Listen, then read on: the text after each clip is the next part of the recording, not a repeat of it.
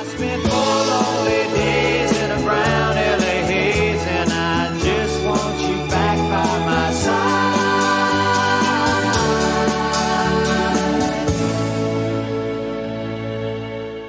Good old boys. I'm Mark. Bog beef. Fredo. Still got it? Never lost it.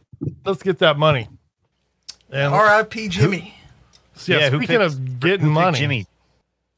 Who picked the Jimmy Buffett song tonight? I did. It was me. Okay, because I was going to say, Bog Beef, do people around like your way have a special connection to him? Because he's from South Alabama, isn't he? From Mississippi, I believe. Oh, is it Mississippi? Okay. Close enough. Well, it's interesting. I've got a little bit of family history.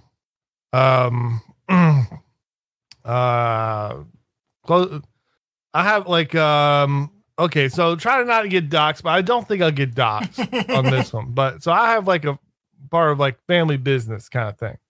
A lot of people, my family, we all had the same jobs. You know what I'm saying? So if I let off the show by saying I had a family business kind of thing going on, people would get a different idea. You could say that and no one, it sounds more legit. Yeah. Well, but this sort of family kind of business. So lots of people in my family, they all have the same job. And he worked for one of my relatives and he mentioned them in a song. So that's something.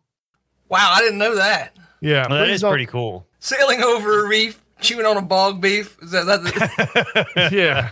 But anyways, okay. So complicated feelings about Jimmy Buffett. Okay. So first off,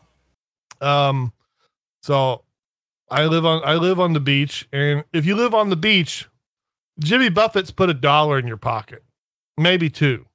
He just has. Yeah, I agree. Yeah. I've lived at the beach my whole life, and I've consequently been places where Jimmy Buffett is playing my whole life. Yeah. Okay. Like, I mean, I wouldn't bring this up otherwise because I told you, I'm like, so I certainly have some kind of, I kind of like him, or it'd be weird to piss all over him. However, this show is a politics show. So let's speak so I'm going to go ahead and be the dick and say, Jimmy Buffett was raging. I don't know if he was a raging liberal. Well, I mean, more likely he did like the real move. He didn't like shit all over it. Like, thank God that Stephen King and these guys like that, they love to just fart their mouth on Twitter all day because like they could be doing real damage like Jimmy Buffett did by just keeping his mouth shut. Because he was one of those guys, it would have turned some of the parrot heads off. And that was the name of the people that like you could be like a lifestyle Jimmy Buffett fan, like being a biker or a parrot head. That's what they call them, right? Right. And so the thing is, Jimmy Buffett donated a lot of money to the Democrats. And I didn't even know that. I had no idea that he was even political. Damn right you didn't. You're damn right because I would hazard. I mean, of course, most of these parrot heads were not liberals. They weren't the dad from Footloose, but these were married white people. Unless we're talking about gay married or something, that's Republican. And they were married boomer white people too. Mm-hmm. Like, and I mean, there certainly are Jimmy Buffett fans in the big cities, but I never got the impression that was super his wheelhouse. You know, it's more of a suburban type thing. You know what I mean? Yeah. And I'm sure I know there's some people in the audience that you don't live in America, and you don't live, I would imagine maybe here's the thing. When I was in, so I have spent a week of my north of the Mason-Dixon line. I went to Kansas. Anyways, I was younger. I went to Kansas, and I was there like a week or two. I hung out in Kansas. There ain't shit to do in Kansas. But one thing I noticed, like in Kansas, people involved in the like horse industry were like household names. The place I was at. Well, although I would say that I was like, oh, not like I was going to be like, oh, of course, I'm not talking about the big, because like if you said this in Minnesota, you'd be like, well, the big city in Minnesota is like nothing like, well, I mean, what big city in Kansas? Kansas City ain't even Kansas. So I mean, like, I don't know what, Topeka or something. Kansas don't have no cities, but they got university cities. Yeah, I mean, nothing in Kansas. Everything in Kansas closes at like 8 p.m. and shit like that. Although I don't know, I was younger. Who knows? Maybe it's different now. Anyways, speaking of which, I mean, that might, having like Minnesota as like considered like libtard central, that's gotta be a real feather in their cap. I don't think that was just automatic. You know what I'm saying? I've read theories about this that it has to do with like the Nords that settled up there. Like they came from like these traditionally like very liberal like Nordic countries, and that's how that whole process began. I don't believe it. I don't believe it. I mean, I don't believe it. I mean, I think that like most likely that those cities are just out. They just have more cities than like us. Really, because literally all that matters about whether your state is libtard or not is the ratio of city to country. That's it. No, not necessarily. I don't think that's true. I mean, I don't know how big this aspect is, and damn it if somebody in chat didn't beat me to it. You got to figure that Minnesota was settled by 1848ers and people from Northern Europe. You're really digging up bones here.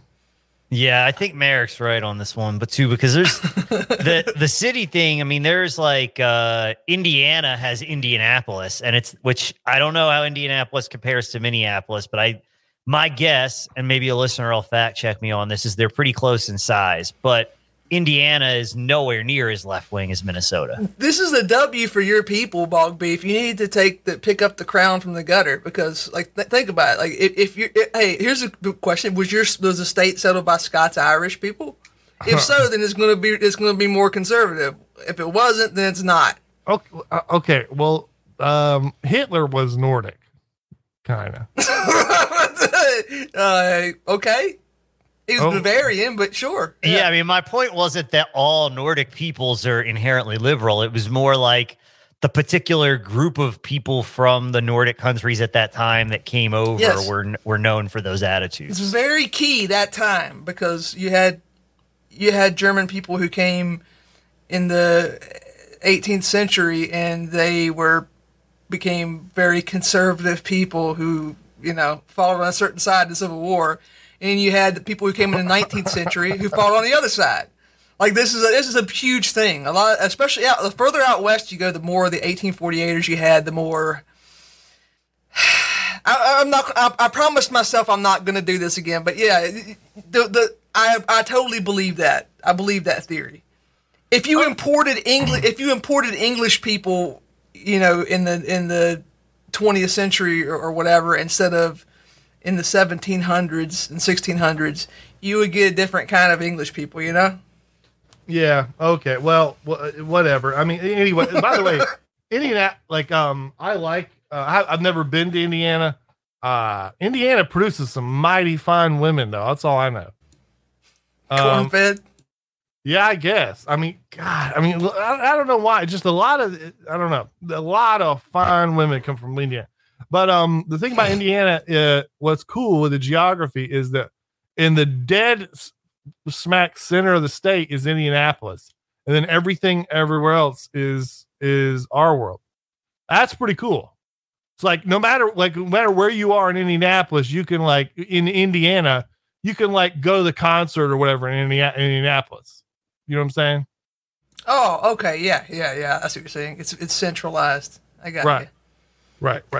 Anyways, okay, so back to Jimmy Buffett. Okay, so a lot of money in this shit.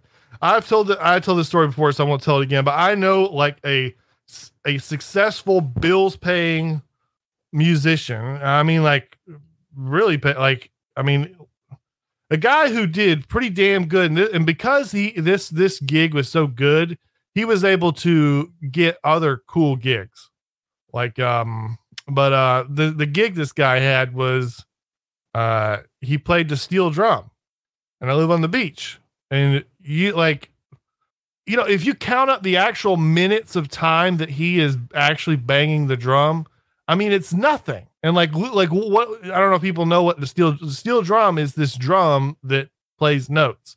It's that peculiar sound that's in Margaritaville. You know what I'm saying? Yeah, and it's in traditional reggae music, right? Yeah. Right.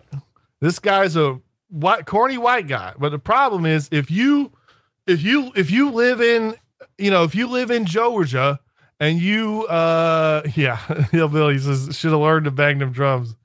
You wouldn't be moving TVs. So like if you froze your ass off all winter and you flew to Florida to come to the beach, you're a 45-year-old parrot head, while you're eating your $30 cheeseburger, you expect to hear some damn Jimmy Buffett music. You know what I'm saying? Perfect boomer demographic targeting. Yeah. Cause I mean, to be honest, I mean, the beach is something special. I mean, it really is. Jimmy Buffett is not like, Jimmy Buffett didn't make going to the beach cool. Jimmy Buffett got the sort of atmosphere of the beach. I mean, in my opinion, Kokomo is the best Jimmy Buffett song ever. And it's the Beach Boys. It's you know what I'm talking about? Yeah. The one they put out in the 80s. Yeah. The video is perfect. Movie was good too. Anyways, so yeah. I don't know. It's Jimmy Buffett's thing. He's made a lot of money. That's the only thing it's hard to say is that those people don't come to the beach because of Jimmy Buffett. People come to the beach no matter what. The beach is special. Something special about the beach. You know what I'm saying? Yeah. It can't be replicated. It's just, and you can't live anywhere else once you've lived there. It's just, it ain't right. I'll tell you, like, there is nothing.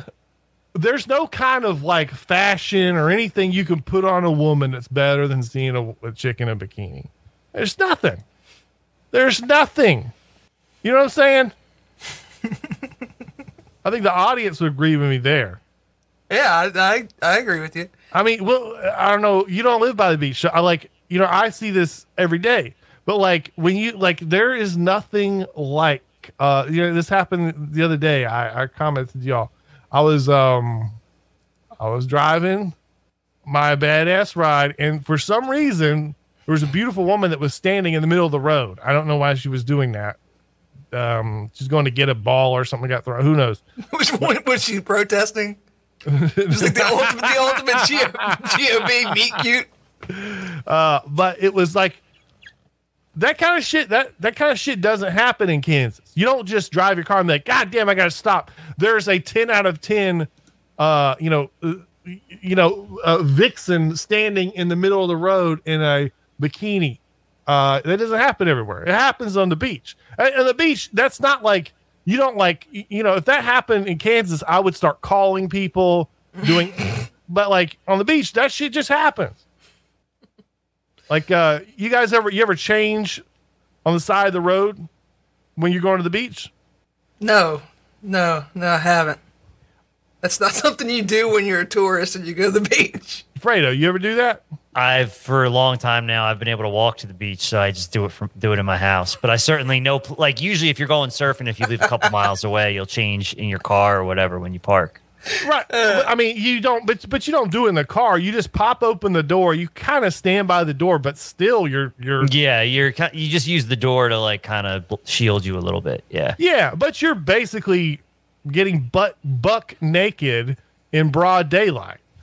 And it's not like, who cares? You're by the beach. Doesn't matter. That's the thing. That's the thing about Jimmy Buffett. That's the thing that people like so much is that life sucks. I mean, life is difficult. You're stuck in traffic. You're screaming slurs at people. You're late on your bills. You have a lot of credit card debt and shit. But the beach is different. None of that shit matters on the beach. It's different. It's a weird place. You can wake up and have a beer at 9 a.m. if you want to. You're at the beach. Who cares? We live in the South. You can do that anytime, honestly. Yeah. Hellbilly Ellie, you said Boggs random encounter table. Roll D1 and you're peeing in your pants on the beach. So I live next to, everybody here is this huge Trump fan, blah, blah, blah. We're all super Southern. Everything is very country. But like yesterday, walked outside, my neighbor is smoking a huge joint. Adult male. with No, with a gaggle of children, and his wife's there smoking a huge joint. Guy with a job, bills, mortgage. That's not a beach thing anymore, unfortunately. That's the legalization thing. People are very casual about smoking weed now. Well, let me tell you that at the beach, it's always been a thing. Yeah. Not well, that in particular, but just people just do shit. They just do shit. Yeah, well, Jimmy Buffett died of skin cancer, which is the most, like, I don't say, well, I guess, expected way for Jimmy Buffett to die. I mean, that's a legitimate fear for me. I mean, my grandpa got it. My dad had a bout with it. I'm always been worried about that. Mr. B says he'd rather go to the mountains. Yeah, when I go to the beach, and I haven't gone for a couple years. I like to go at the end of the season or even a little bit after the season because it's not so damn hot. Yeah. You know? The you beach, got to swim in the ocean. It's a little bit cool, but it's no problem. Yeah, but the Atlantic is cold. People don't tell you this. You don't realize. I didn't know this till I went to Miami. I'm in Miami and I'm there and nobody's in the water. I'm like, what's going on? Well, why would you go to the beach and you're not in the water? Well, it's because the Atlantic is cold as hell. Yeah. Most fun I ever had at the beach was going to Hatteras. It was around this time of year. It was hurricane season. There was a hurricane offshore and the waves were insane. It was really fun. By the way, Bob, if you're comparing the Atlantic to the Gulf because you're thinking Florida, the Atlantic is way warmer than the Pacific. The Pacific is like if you go to the beach in like Los Angeles or San Diego, the beaches on the Atlantic side in Florida, I can't express how cold the beaches are in Southern California comparatively. Is that because of how big the Pacific is? I don't know if it's the size. I think usually it's just the way the jet streams go through the ocean and stuff. That's my understanding. That's like, so the Atlantic to the Pacific, surfing in the Atlantic, I mean, I don't surf, but it's like garbage compared to the Pacific. It's like not even like people from the Pacific don't even take it seriously. Like what we have on this side. There's a book on the history of surfing in Florida that's actually called something like doing the best with what little you got or something like that. Like, cause the implication is like, yeah, they're stuck with the Atlantic Ocean and they just kind of make the best of it. Yeah. Wow. The Pacific is the waves are way bigger. The water is way colder. I don't surf, so I like the Atlantic better because I'd rather have the warm water. I just Googled this. The waters of Miami reach a balmy 86 degrees, while those in San Diego average just 67 degrees during the hottest months. Wow. Yeah, Southern California, nobody goes in the water. I mean, well, I should say that. People do, but not like they do here in Florida, even on the Atlantic side, because it's so cold. Yeah. Barrymouth Snake Bat, that's a great point. Kelly Slater came from Cocoa. I used to surf a little bit at Cocoa. I didn't get good at it. I was friends with people that were like in magazines and shit like that. Yeah, Kelly Slater, his thing was doing those huge jumps on like pretty small waves.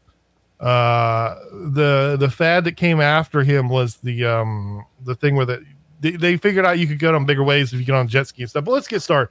Well, I mean, before we get started, sorry, go ahead. Before we get started, I just want to say you Flatlanders don't appreciate the ocean's kind of scary, and I don't mean like getting out on a boat and going and you know, well, that is really scary when you go on a boat and you can't see land anyway anymore. Like if you've lived in the mountains your whole life, just looking out and being able to see for like hundreds of miles, that's weird. It's unsettling. Every time I go there, it's kind of... the reverse is unsettling for me, man. If I'm in the mountains and I can't see for hundreds of miles, I'm like, this is unsettling. I'm like, I feel like I'm trapped in a cage or something.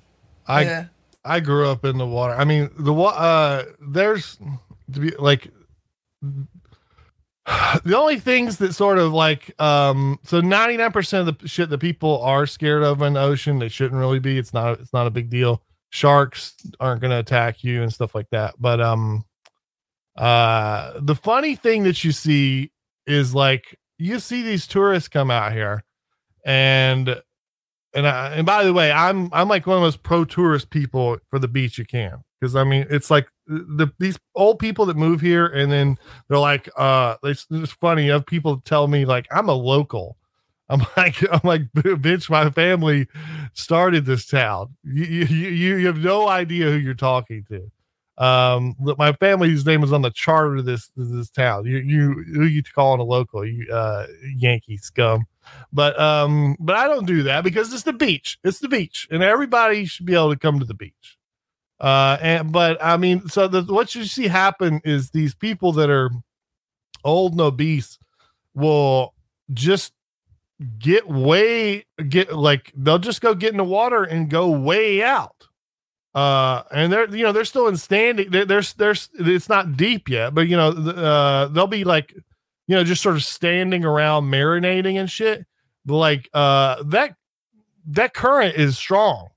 If you're you shouldn't go far out if you're not in shape. Because I remember, let's see, this is a little advice on why we're podcasters. Uncle Bog Beef went to beach instead of going to college. That's what I did. I just spent 3 or 4 years on the beach after high school. I didn't go to a counselor, or there was no conversations about it. That's just what I did.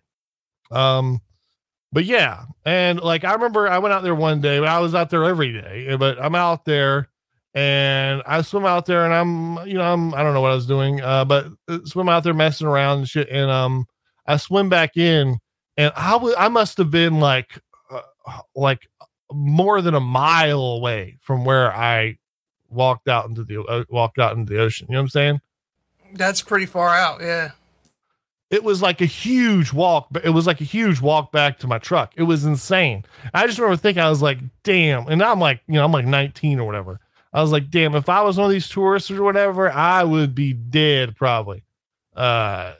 These people are stupid. That's how most of these people die. That and parasailing. That's don't do that. Yeah, I saw some guys at the beach. One guy at the beach died when I was a teenager. He was trying to put his boat. I guess he I don't know if he beached his boat or whatever, hit a reef, but he was out there trying to push it off out in the tide, way out. Looked at him. I said, "That guy's gonna drown himself." And went into the hotel room, came back out like, I don't know, 20, 30 minutes later, and the Coast Guard was out there. They dredged his body up. Yeah, I said this before, but the thing about surfing is you meet people that like, whenever, like, everybody now, I guess it's not a huge fad anymore, but there was a while where like everybody was like claiming they were a surfer and stuff. Mm-hmm. Like, oh yeah, I'm a surfer. I just remember thinking like, yeah, I'm sizing you up, and I don't see you paddling out. There's no way. Like, they don't really bring this up. Like, you got to be in pretty damn good, like, to when the whole paddling out process, you got to be in good shape to do that shit. You can't just be somebody out the street, and like, if you're trying to ride some real waves and stuff, you gotta go the other direction first. Fredo, you made me laugh when you said the thing about being in the mountains and claustrophobic. I ask you a question. So, not where I grew up, but where like my great grandparents grew up across the county line. Can you guess how far it is between the two mountains? Like, you're in a valley, you're in between two mountains. Can you guess the distance between those two? I don't know. I'm gonna say 100 miles. Bog Beef? 75. 3.5. That sounds scary to me. I don't know, man. It's amazing. Shit is supposed to be flat. I've told my fiance before, I was like, that it's an affront to God to be up on the mountain, man. You're supposed to be down on the ground. Well, yeah, but she's from out west where those mountains are a lot higher. And this is a particularly narrow part of the valley. But, in general in the valley, like the part I live in, if you go, you less than 100 miles between the mountains at all times. I don't want to dox myself too much, but in Rockingham County in the valley, you're looking at 10 miles. It's a different way of living. But like the Colorado, the Rockies are a totally different story.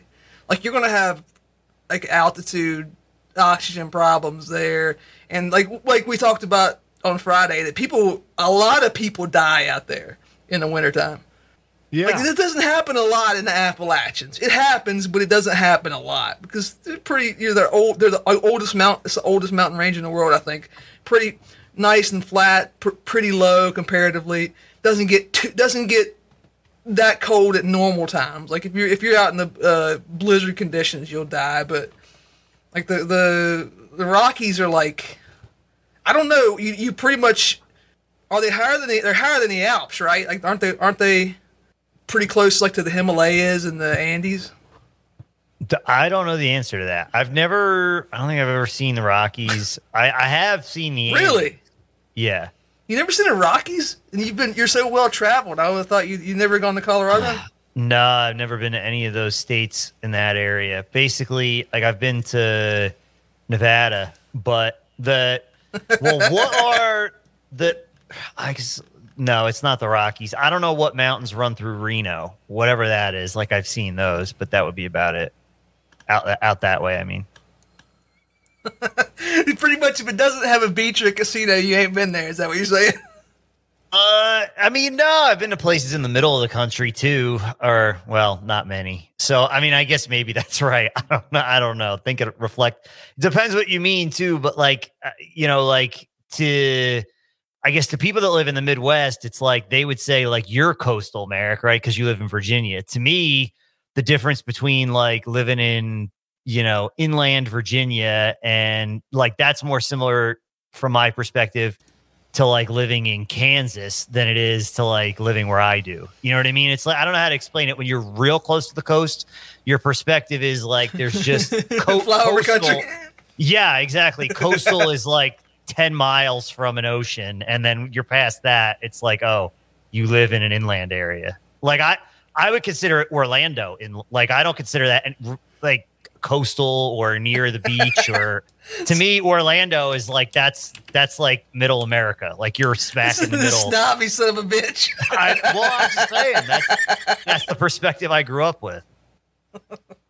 All right, what are we going to do first? I saw people talking about this in reference to New England. To England the other day, but it's the same way in New England. Like, it's like, Philadelphia to New York. Like, there's that whole, like there's people on the West Coast to drive that far to work.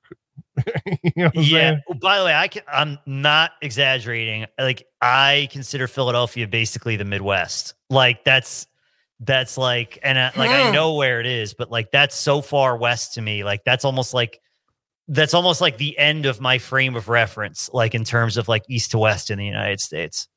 Yeah. Inflazer said, "What's the best beach on the Gulf?" It's on 38. It's called 38. Just look it up. It's hard to explain right now, but that's the best beach. Absolutely, no, hands down. You're not 100%. Just to finish up, you're not 100% wrong, Fredo. Like it. Pretty much that if you're anywhere along the Appalachians, things are kind of similar, right? If you're talking about you could be down in North Carolina, you could be up in like as far as New York, and certainly in Pennsylvania. Like those places are more similar. Like it's a lot more similar here to those places than like Newport News or Norfolk, Virginia Beach. Exactly. Or even upstate New York, like you said, is like that. Yeah. Or God forbid, Northern Virginia. Whatever I like think about where you're at, Merrick, like I've never been in that area in Virginia, but I have been to West Virginia. So like that's my sort of frame of reference. Although I don't know if those are fighting words where you're from. No, we used to make jokes about West Virginia. Now we make jokes about joining West Virginia. What a difference 20 years can make. Yeah. Speaking of people, speaking of men north of Richmond, our boy Anthony was supposedly a Burning Man over the weekend, and was one of the people who was trapped there in the mud, the mud and the Ebola outbreak or whatever.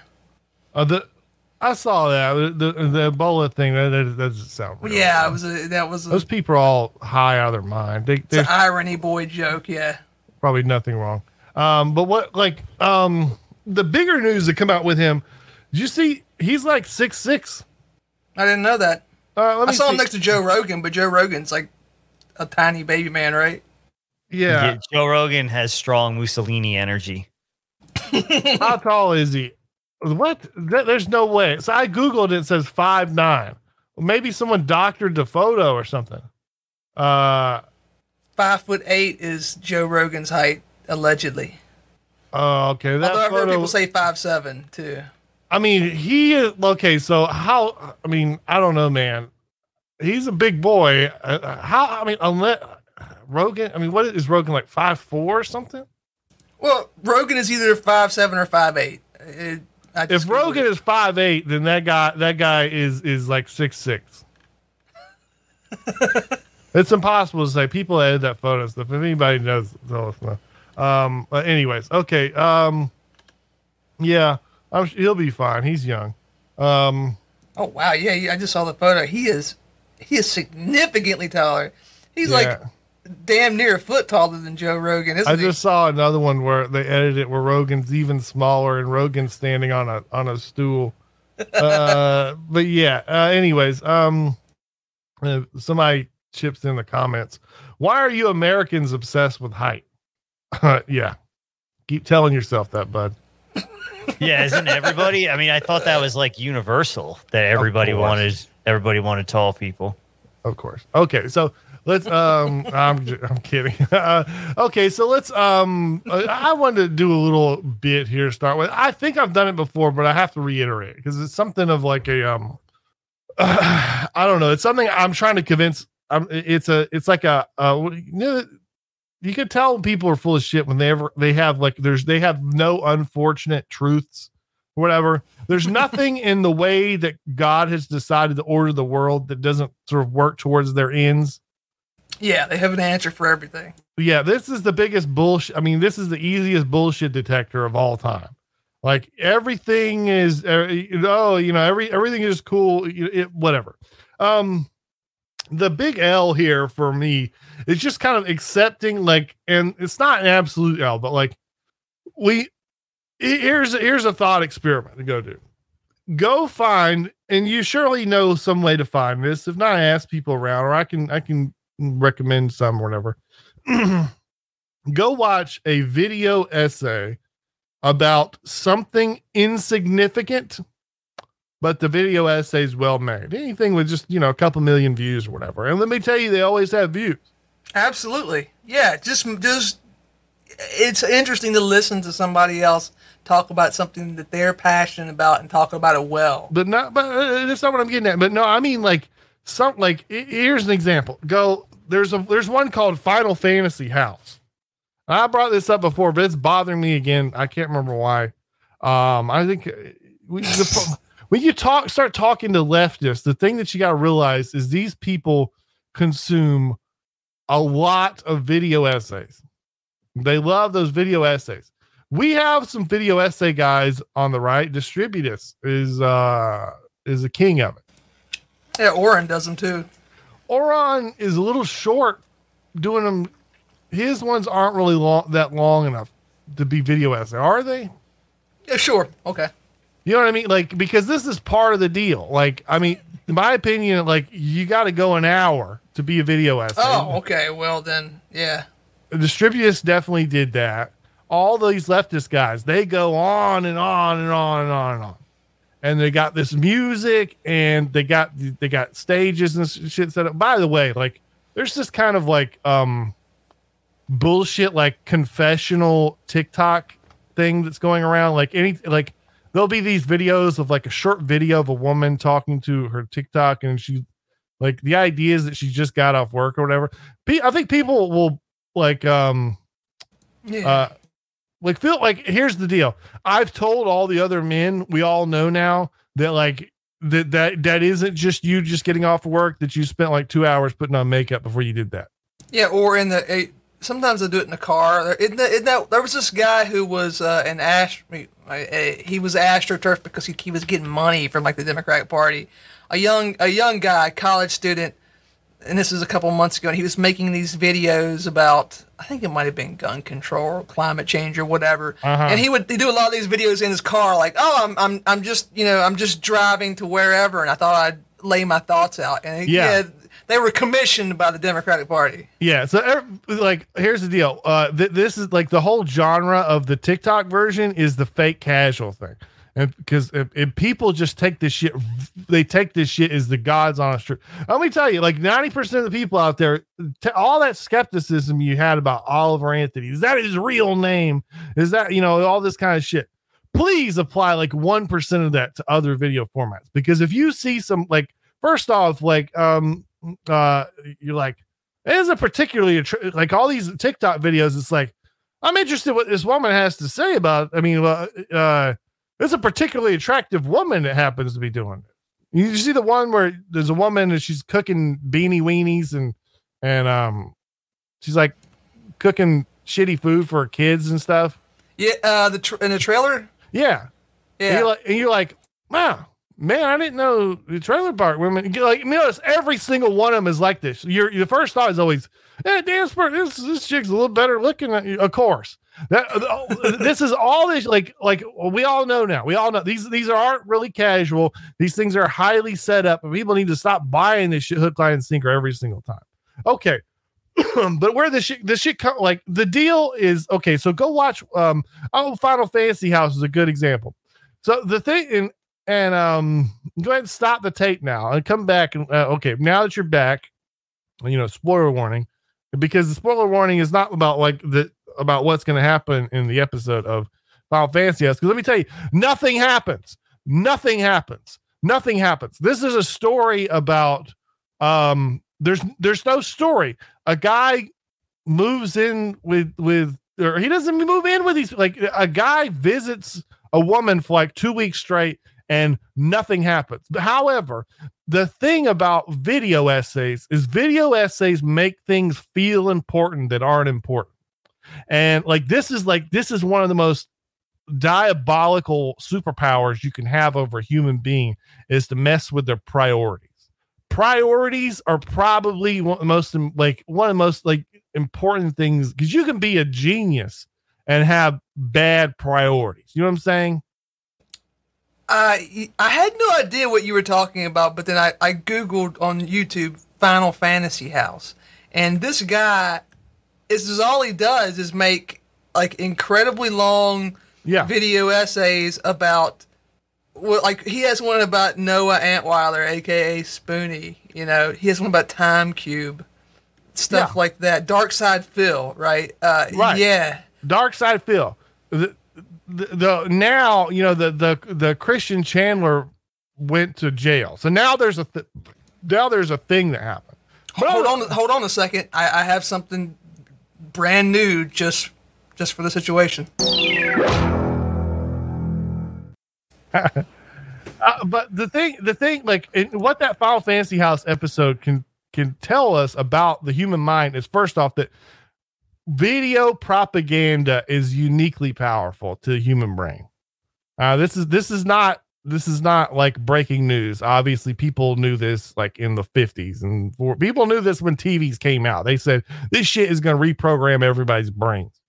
Well, I mean, it has, and it's only got now, like the main thing that killed TV is that TV was a weak sauce version to the real thing, the real crack. The real crack is like, people watch a whole hour-long episode to get to see 5 minutes, to get to see 2 minutes of the Smoking Man or whatever it was, the hot,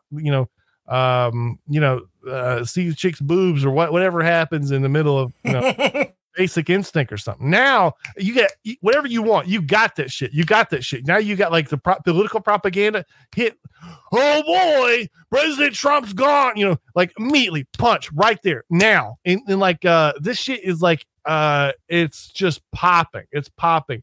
And don't believe for a second you're immune to this. But like I was thinking about the other day, the main problem with it is it makes you think that things that are important aren't things that are important that aren't important.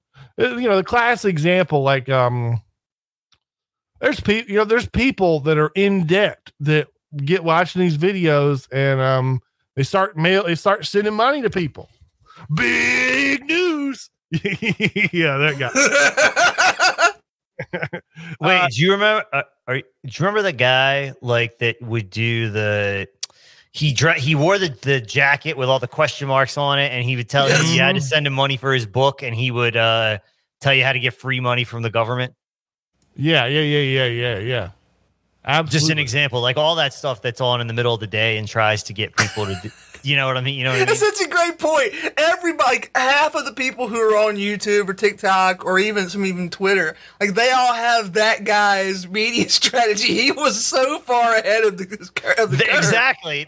Thank you, Merrick. You nailed it. Like that's where I was trying to go with this. Like that listener pointed out his name there. It's Matthew Lesko. I actually remember the name now. He wore the glasses too.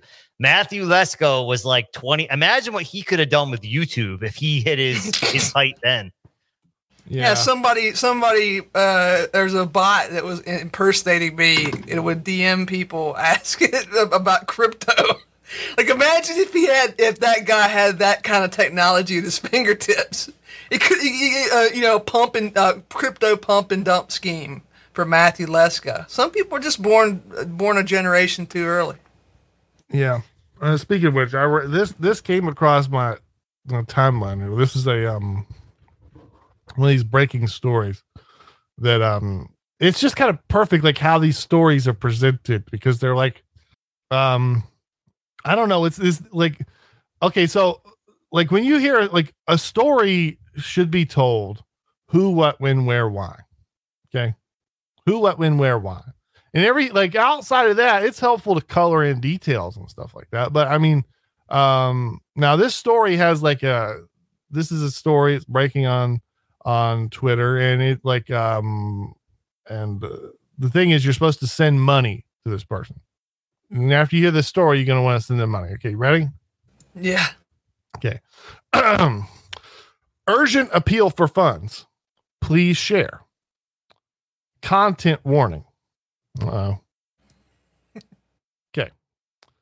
A minor queer person I know was kicked out of her house by her parents because of her queer identity. Okay. To avoid homelessness, she sought help from a man who ended up raping her, and then he told her that he's HIV positive. And then there's an address. Are there people who believe this? And then there's no other information given but the like a bank account number. Like, just swipe your card here. Go ahead and swipe. Let me tell you, if you're staying up reading shit like this, if you're dumb enough to believe stuff like this, you ain't got a lot of money. You need that money. Keep it. You don't know who the hell these people are. But your brain, it's our brains, all of our brains. They're so weak. They're so weak. They just feel stuff. I get sad watching movies. You ever do that? Yeah, it's happened before. Yes. This is a thing that's happened. People have seen it. Yeah. Yeah. So you know, you're like, that's Leslie Nielsen. He's not really dead. He really didn't get run over by. Well, he is really dead. Oh yeah. So they never ask a woman to wait, a man his salary, or also a man what he did after he watched Field of Dreams. Okay. Yeah. I haven't seen that. Isn't there magic in that movie? You never seen Field of It's, I mean, I'm not going to say you have to see it because it's a schlocky. You know how like there are women have like the chick flicks was like a romantic comedy, right? Mm-hmm. Field of Dreams is like that for people whose dad wasn't around, right? If your parents got divorced, Field of Dreams is that for you. Gotcha. So whenever you hear somebody say like, I watched Field of Dreams and I cried, that means that their parents did not stay married. Yeah. Or he was just a roadie in Motley Crue or something. Yeah, that's possible too. Rambling. Yeah. Yeah. So the thing is, like, these like, I don't know, man. Like, that's like advanced warfare. Like that. Like this story about the guy that raped her and then says, I'm HIV positive. Okay, so like, you know, if you go back in time, you're sort of getting. I thought about this because, like, I somehow missed, like, I don't know what I was doing, but I meant, like, who was the demographic for the Coney thing? The Coney 2012, the African dictator guy, yeah, or warlord, whatever he was. Yeah.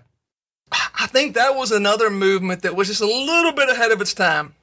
If Yeah, that you would know have what happened else like 2 was like years that? later. Save Darfur. I don't even remember what that was about, but you remember those guys? I feel like it was all the same guys. Yeah. My favorite, I won't bring up again, was the Free the Nipple. That one was special. But yeah. Yeah, like I don't know, man. It's just super dangerous. And go watch that Final Fantasy. So what you like after you watch it, because when you're watching it, you're thinking like it's like you're hearing about, you know, the rise of Hitler and the Third Reich, or the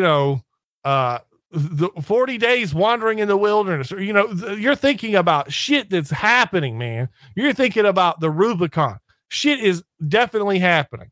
There's winter, like, but then after the story, feel free to tally up things that happened, like anything that happened, like somebody put their hands on someone else, someone, like anything, nothing happens. And your brain doesn't interpret that way because of this format is just designed to program our brains. It's crazy. That there's this thing about, the statues, like there's all this R slur commentary about the Roman statues, right? Yeah, that's entirely. I use the term again, astroturfed, right? Well, you're talking about the late. So it's funny because it all always gets changed to whatever the latest thing is. So if you're into like politics and stuff, so what's the big topic now? It's race. So the big topic now is what color did they use to paint the statue? Right. Well, that's not what I'm talking about. But Jupiter was a brother. Yeah. So, and they're like, well, oh, you're an idiot for having this marble statue in your house. They actually painted them. Oh yeah. Okay. Yeah, it's true. But here's the thing. Why did they paint them? You know why they painted them? Because it made them stick out. They didn't have TVs. And how else would the hell what somebody they didn't have pictures. This was a picture. Yes. This is, hey, the guy that's in charge. This is what he looks like. Yeah, but there's also an aesthetic choice here in that for them in their lives they weren't bombarded with bright colors 24/7 like we are. So for them, having this brightly painted statue gave it gravitas. For us, is the opposite. We hate it when we see the statues that are painted. We like to see them white, and it's not just because. And people say, "Oh, it's because we've always seen it that way." That doesn't matter. Really, the thing is, it's the white statue, the white marble is dignified because it's not high status anymore to have flashy colors. I mean, back then, literally being able to dye your clothes a certain color signaled that you were super rich. Well, right now, I'm wearing a green high-vis t-shirt. I got news for you. That ain't high status. Right? Right. Oh, yeah, but here's the thing. No, okay, so that is a discussion on, like, how aesthetically pleasing these statues are when you're looking at a picture. They didn't have pictures. They didn't have no way to know what this person looked like. It was, hey, you may not get to hang out with this guy. So here's what he looks like. That's the guy. That's the guy that's in charge. Like now, if people live in North Korea, they got a picture of that guy in everybody's wall. Kim Jong or whatever. Everybody's got a picture. That's the guy. You know what I'm saying? They didn't have that. I think you're overlooking how these two things are linked when we're talking about the media and hacking your brain. You know how everybody complains about, and I understand why, that every brand is like changing their logos, and a lot of stuff is like every car now is white or silver, some occasionally black. There's a reason for this. It's because there's like been a sensory overload to the entire population. And people are kind of retreating from that. I honestly believe that. These two things are directly related. Yeah. I've heard that Saudi Arabia is not a paradise. I've heard that, but I am surprised. And they did start letting women drive, so. I am surprised because I've always always thought like maybe it's not so good that everybody gets to see like pictures of like all the most beautiful women in the world and stuff. You know what I mean? You're like, yeah, well, is that chick in your science class hot? I don't know. I've got Amber Heard on my phone right here. Yeah. And you know, going back to the TikTok girls who, you know, who's cooking up ramen in the trailer park or whatever, you know, I'm sure she spent a lot of time on her hair and makeup, whatever, but you know what? Her phone automatically edits her appearance for her without her doing anything, just by virtue of pointing at herself. They has a little algorithm in there that makes her look more attractive, makes her skin look smoother and stuff like that. This really screws people up. Yeah. Imagine being a teenager and this is the world that you're. It's funny because like if you know somebody in person, that kind of can't work, right? Because like you can send somebody a Photoshop picture of you that knows you, and they'll be like, "That's not what you look like." But when you communicate to each other through screens all the time, well, maybe that's all your only frame of reference. Yeah. You don't need me to explain this if you've ever done like Tinder or whatever, because like it's like you got like on if you go to a restaurant and they might have like a picture of like a delicious hamburger on the menu, and then you get the hamburger in the bag and it looks a little bit different. Yeah, well, same situation. Yeah, you need today's newspaper and a dime for scale. Yeah, well, but see, here's the thing. So all that's logical. But the problem with logic, so first off, they do this, from what I understand, in Saudi Arabia, or they definitely, you know, before the internet and stuff, you know, I'm sure they still do it, but it doesn't really matter. People have cell phones. The people can get stuff. People get stuff in prison. But like if you bought a magazine, all the magazines had all the women's faces and stuff edited out, right?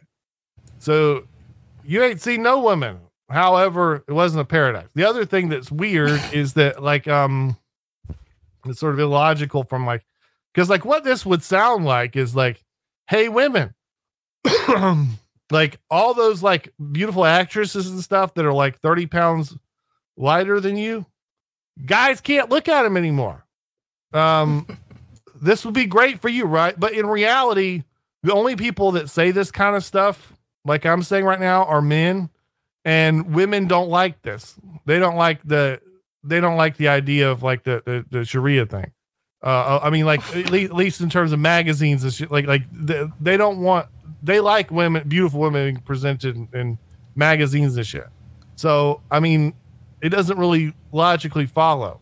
No. Well, speaking of which, the picture thing, like, you know what the response from the market, the picture thing is that there's a service that if you get on these dating apps, you gotta drive downtown to this like, strip mall or whatever, where they measure you so that you can't say, wait, this is a real dating app that does this? Oh, the big ones. Yeah. You get a badge if you got to drive down to a verified center and they make sure that you're 6 feet tall. Do they do this for weight too? They do it for everything.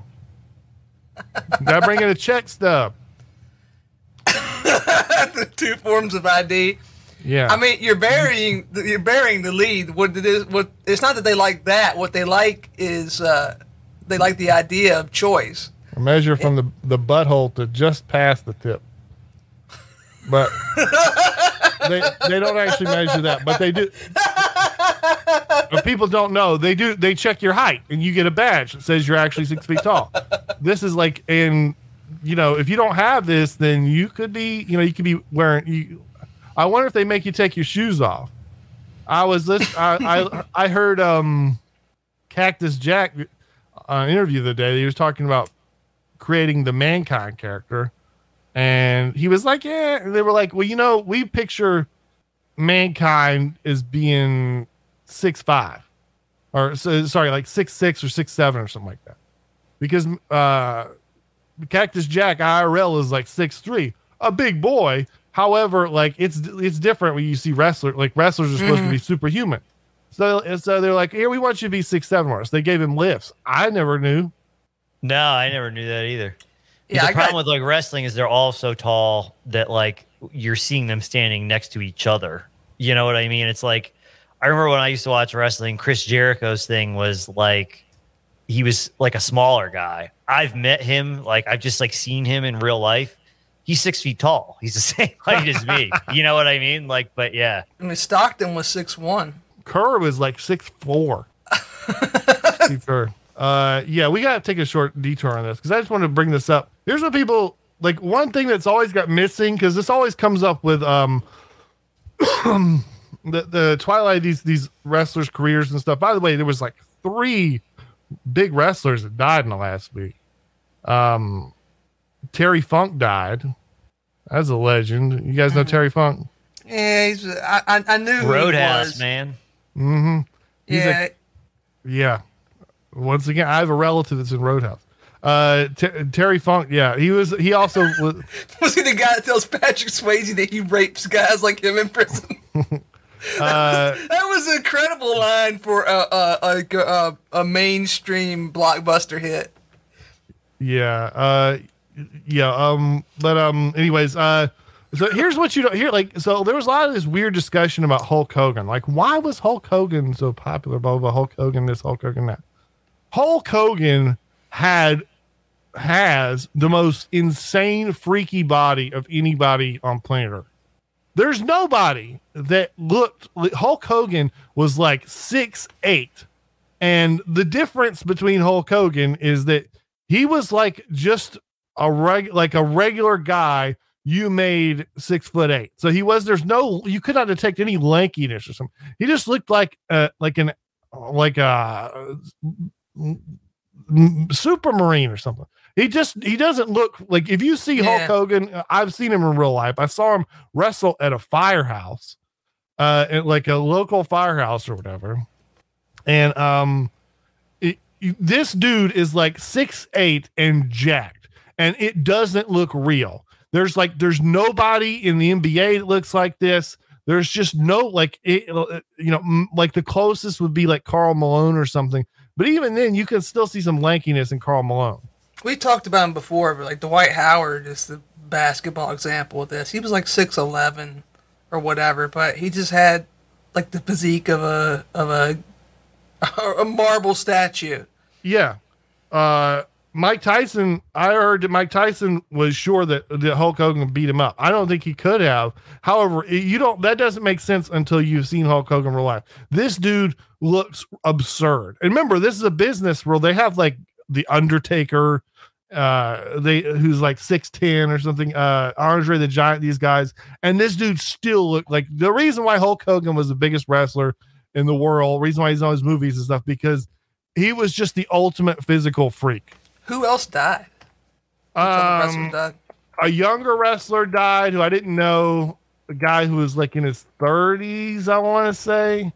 Was it CM Punk? I can tell you posting about him. Wade Bryant. I never heard of him. I remember. I haven't watched wrestling in a while, but I do remember him wrestling. Yeah, he was not an old guy at all. Yeah. Yeah, I don't know. But anyways, okay, getting back. So it's weird that like the whole like the embargo on looking at women, that women aren't interested in that. But it's not like they're gonna take a poll or something like that. But anyways, yeah, we can get started. Well, just to wrap that up, they're not. Look, the best situation to be in any like market is that you're the only person who's offering up a service, right? Everybody else is prevented from doing that.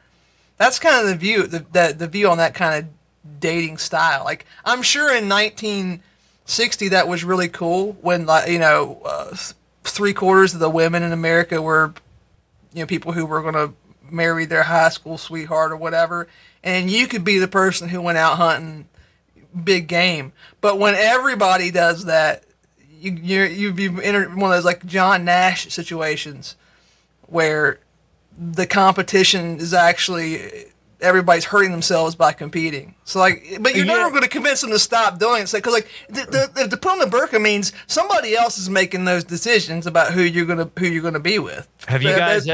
Any of you guys read Submission, the Welbeck novel? No. But that's one of the undertones of the book. Is like, I don't think it's pretty well known what the book's about, but like one of the undertones is like, through a series of like immigration and elections, France becomes a Sharia country, but the twist is everyone's much happier. Like everything's way better. It fixes all their problems. Everybody's way happier. And one of the reasons is everything you just said, Merrick. Like women go to like more sort of traditional roles like that.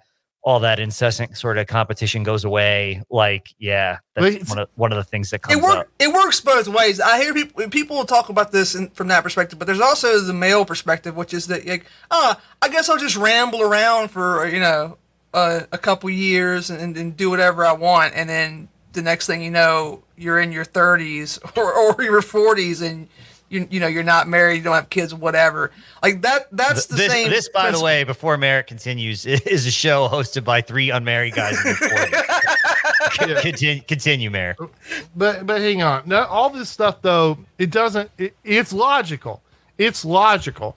The problem is that women aren't logical. And the thing is, women, like men, this is how men think, right? So if you ask a male cardiologist, like, what do you think about if we adopt a new licensing system for your type of cardiologist? And like, you'll be able to be the only guy to be like, or to be like, how would you like to corner the market on cardiology?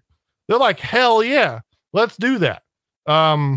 We need more certifications and all this kind of shit. Like men are always thinking somebody is going to get their cheese. We live in the cheese chase. Women aren't like that at all. Women are about the love of the game. Like, absolutely. Like and by the way, we had a correction last couple of days. Somebody sent this in. Merrick, you made a joke about Madonna's first name. Madonna's real first name is Madonna. What, really? Yeah. Nice. And like, did you see, like, Madonna had like a health scare week ago or whatever, and like all like the thoughts were like, she's like Audie Murphy to them, like as a gigathought. You know what I mean? And just doing stuff. I don't like, a lot of these women don't listen to her music or anything like that. It's just like this, just like a thought. Her parents, she was an Italian girl and born in the 50s, and her parents named her Madonna.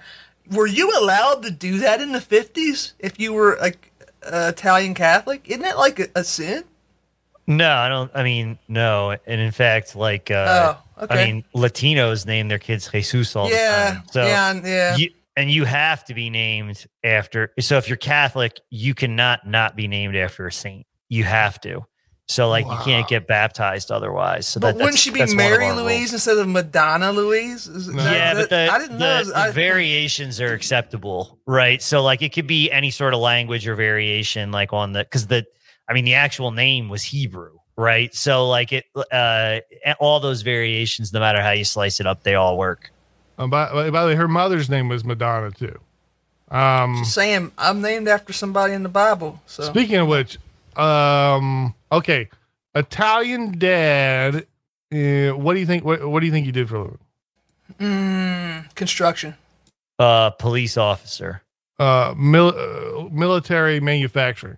That's a real classic Italian thing. Although she wasn't from Long Island, but that would be perfect. You know what I mean? A lot of Italian guys in Long Island working, making, tanks and missiles and shit like that.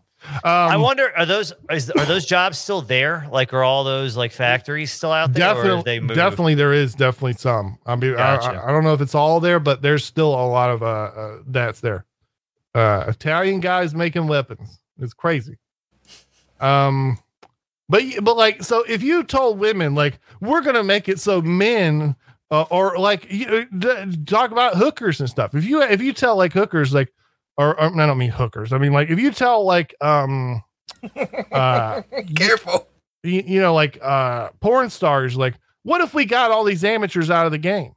They'd be like, hell no. It wouldn't if I sold a tape, it wouldn't be like genuine. That's what they're like.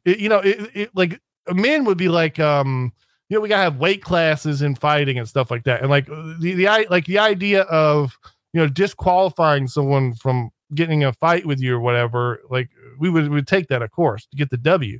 W is what's matter. Women are like, they're about the love of the game. They want you to see Amber Heard.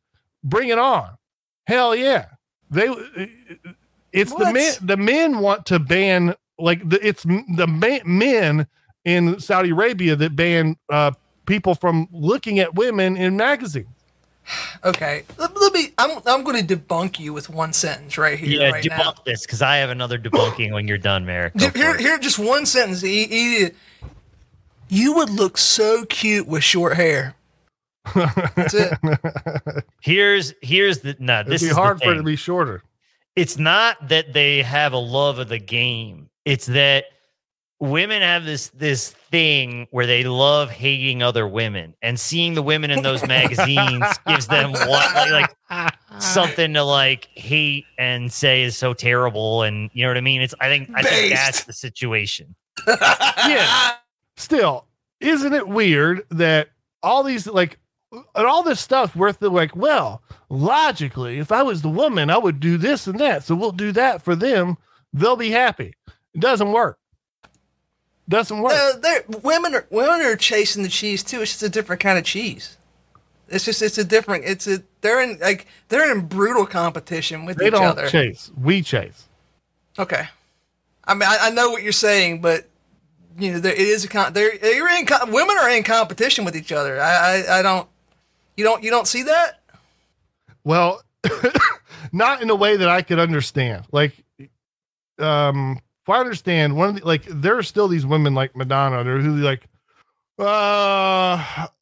the younger Kylie Jenner or whatever.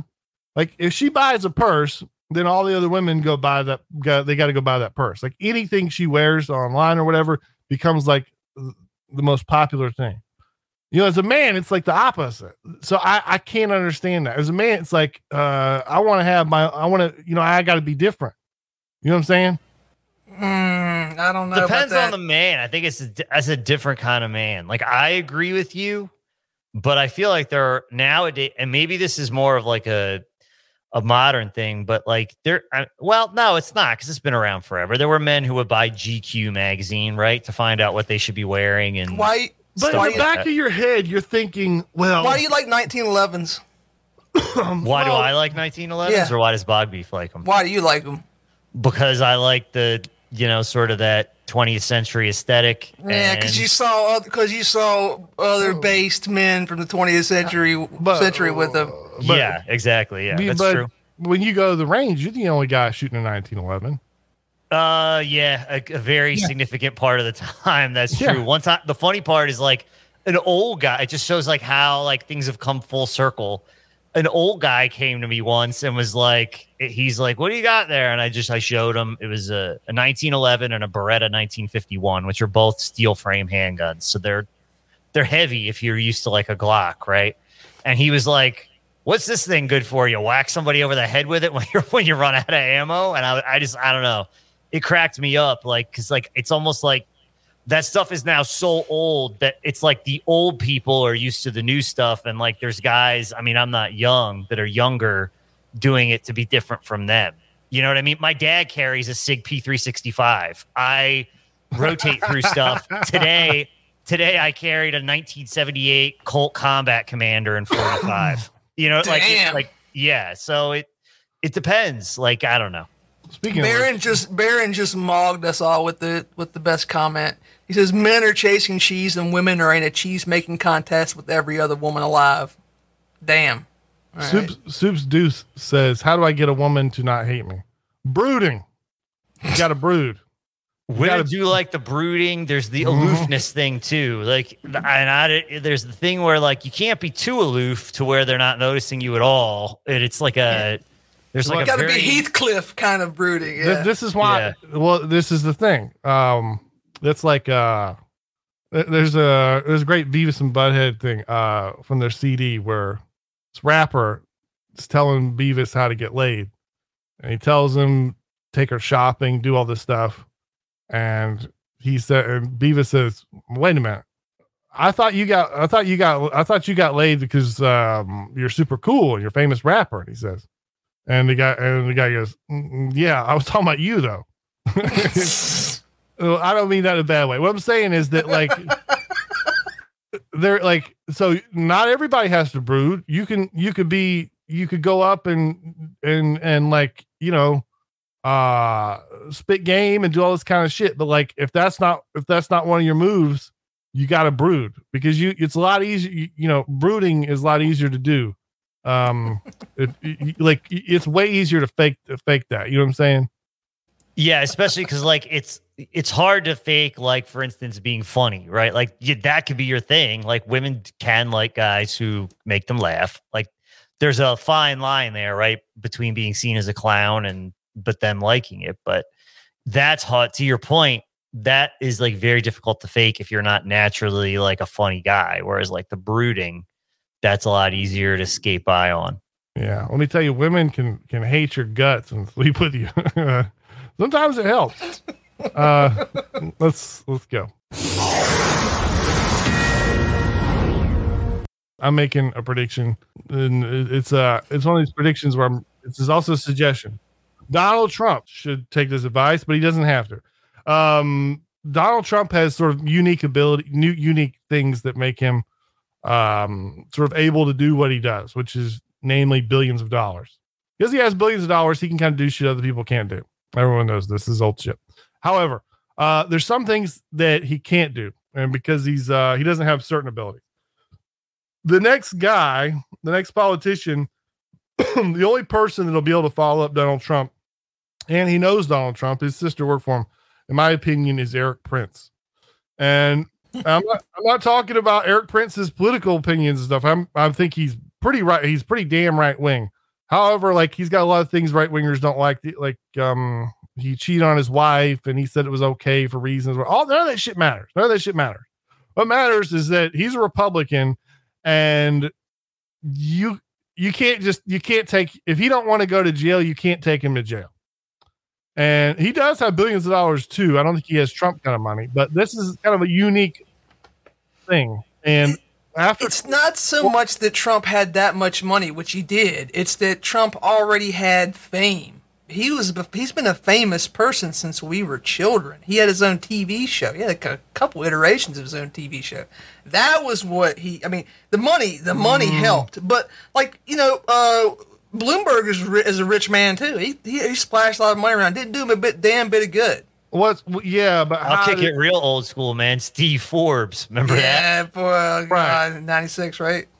Who was that woman that ran for Republican president last time around?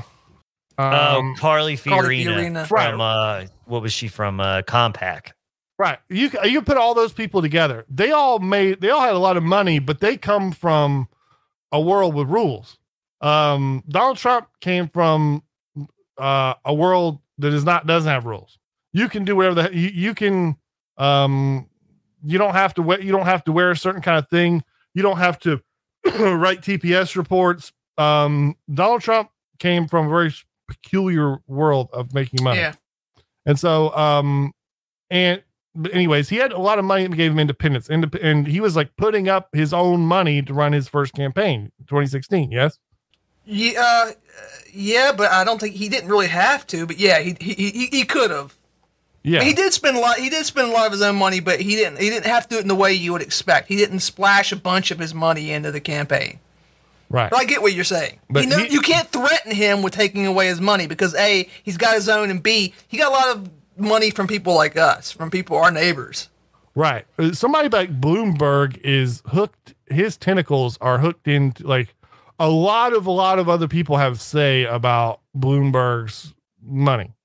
Yeah. All the people that rent the terminals for one, who have a lot of power in the political system too. Yeah. Anyways, so now after 2024, or really just after this year, So they can put Donald Trump in jail. So they're gonna need. Yeah, I'll recommend people. I think I saw it. It's been a minute.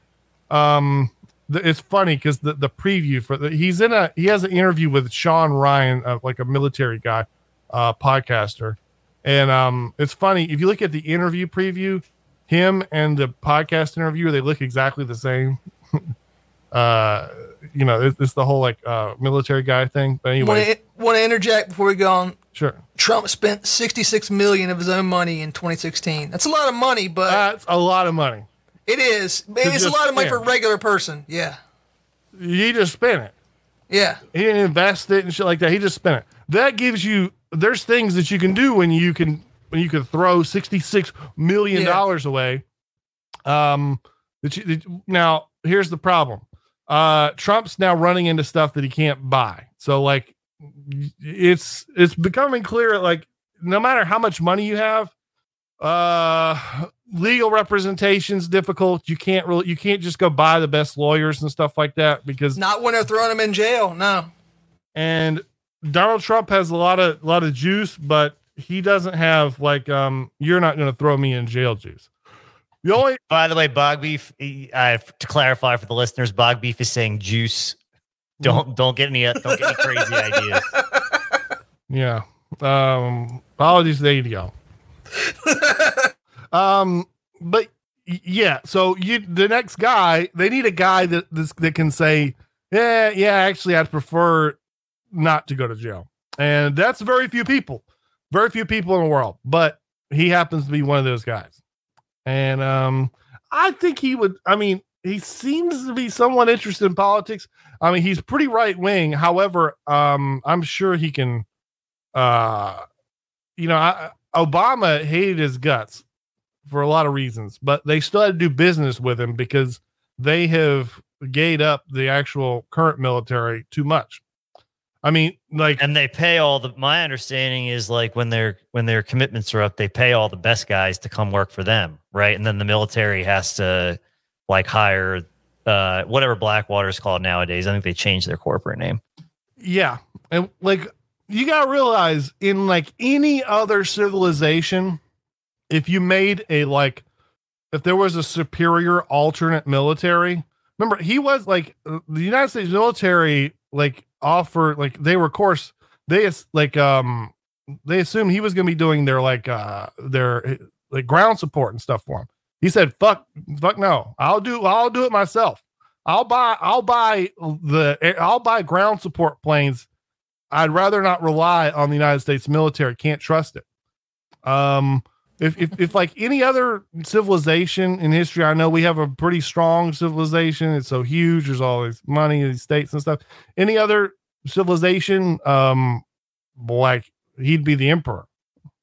Not always. Like you had a 30 Years War where it didn't shake out that way, but it usually does. Like you had someone like is it Wallenstein in 30 Years War? He was a big mercenary guy. He got the job done, and then at the end of the war, the emperor just chopped his head off. But yeah, I get what you're saying. Yeah. So yeah. This guy, I mean, he's hooked up international. He did tremendous amount of business with the CIA and the U.S. government. They had to call him to get shit done. They want it done. Currently under FBI investigation, which helps. That's good for us. Like, I hate to say that, I'm sorry for the gentleman, but like the more that the current U.S. government, comes down on him, the more he could be forced to be on, to look for alternative sources of power in the United States. Interesting guy. I read that, two things that were, interesting. Number one, he dropped out of the Naval Academy because it was too liberal. And he went and he finished his ROTC at Hillsdale. Wow, really? And that was like, he was probably in the Naval Academy like what, 30, 40 years ago? Yeah, I really don't believe I don't believe I would have perceived the Naval Academy to be liberal if I was going to the Naval Academy in like the early 90s or something like that, or whenever he went. I mean, it would have looked pretty damn right wing to me. That is wild. He was invited to he was a White House intern, I guess during that time, maybe, I think it was around that time. And speaking of which, during that, he would something that divers do everywhere. Like whenever you're the old, in this case, the young, I don't even know if I guess he hadn't gone in the military yet, but waiting to go in the military, probably, I'm not sure. He could have done a green to gold thing. I don't know. But, while he's in that little town where Hillsdale is, he did all the diving body recoveries for the police. You'll see that a lot whenever SEALs go retire in some random place in the middle of nowhere. They end up being the body recovery guy. You know what I'm saying? Yeah. Yeah, that's pretty cool. I was going to say my favorite Eric Prince story, and I don't know if this is true, but when Trump was seemingly wanted to pull out of Afghanistan and kind of end the U.S. operation there, that we have there's apparently like a really old federal statute that allows the president to appoint a viceroy over like conquered territories. And it's pretty much what you'd expect. Like he just do whatever the fuck he wants there. Whatever the hell he wants there. And then, sort of sharing the spoils or whatever. And apparently Trump's original idea, or one of his ideas that he went through that they talked him out of, was naming Eric Prince Viceroy of Afghanistan. Oh, that would have been sick. So, Donkey Bite made a good comment I wanted to elaborate on. He said Bakhmut in the Ukraine proved that a mercenary company can defeat, with parenthetical, with support, a nation. And I mean, that might be overstating it a little bit, but not really. Wagner's, I don't know which one it is. Wagner Group was a big part of Russia's ability to hold the line and take over Bakhmut and hold a lot of that territory. They've moved them out since then, but they really couldn't have done it without Wagner Group, without instating a real draft and having political problems. And that made me think, I name dropped the 30 Years' War a minute ago. The 30 Years' War happened during a period of time where the dominant military strategy was to hire mercenary groups. So people would have established mercenary companies, the thousands of 10,000 guys strong, that you would go to this guy and you would hire an Eric Prince and he would fight the war for you. And they were so important that eventually they became people who owned land and who got into politics. Obviously the leaders didn't like this, but they didn't really have a choice, because it came at this moment in history where, because of historical accident, these states had the money to pay people to wage war, but they didn't have the means to form their own armies and really put them in the field on a practical level. They would eventually, this is why, you've heard of the Sun King, was it Louis the 14th, 13th, whatever, whichever. He's the guy that kind of ended this period. But for a while, this is how you fought war. I say all this because looking at what they did with Wagner, looking at the problems that the U.S. is having with recruitment right now, we might be entering another transitionary period where mercenaries legitimately they're already, private security forces are already a big part of war strategy. We've been using them in the war on terror for 20 years now. But this might become a thing where you have to have these guys to fight any war. You have to have them on the phone. And because the conscription, I'm not going to say it's over in the West, but it's kind of over, right? Wouldn't you guys agree? I don't know. I think that there's I would have said yes before the Ukrainian conflict. Well, when you're being invaded, yeah, but no, but I just mean the way that, so the way that we've fought wars for a long time, we haven't needed grunts. The way it appears that if we were to fight first world country or whatever, I'll ask my guy. I shouldn't offer opinion on it. Well, if you figure the United States had a technological advantage, it had a pretty large and effective standing military. We hadn't fought a really peer-to-peer military in a long time, but we could execute like the Gulf War, and we could have probably fought some bigger wars with that army. But it's looking like going forward, they won't even be able to do that anymore. That the army that they're going to have in 10 years is not going to be up to the tasks that they need to do now.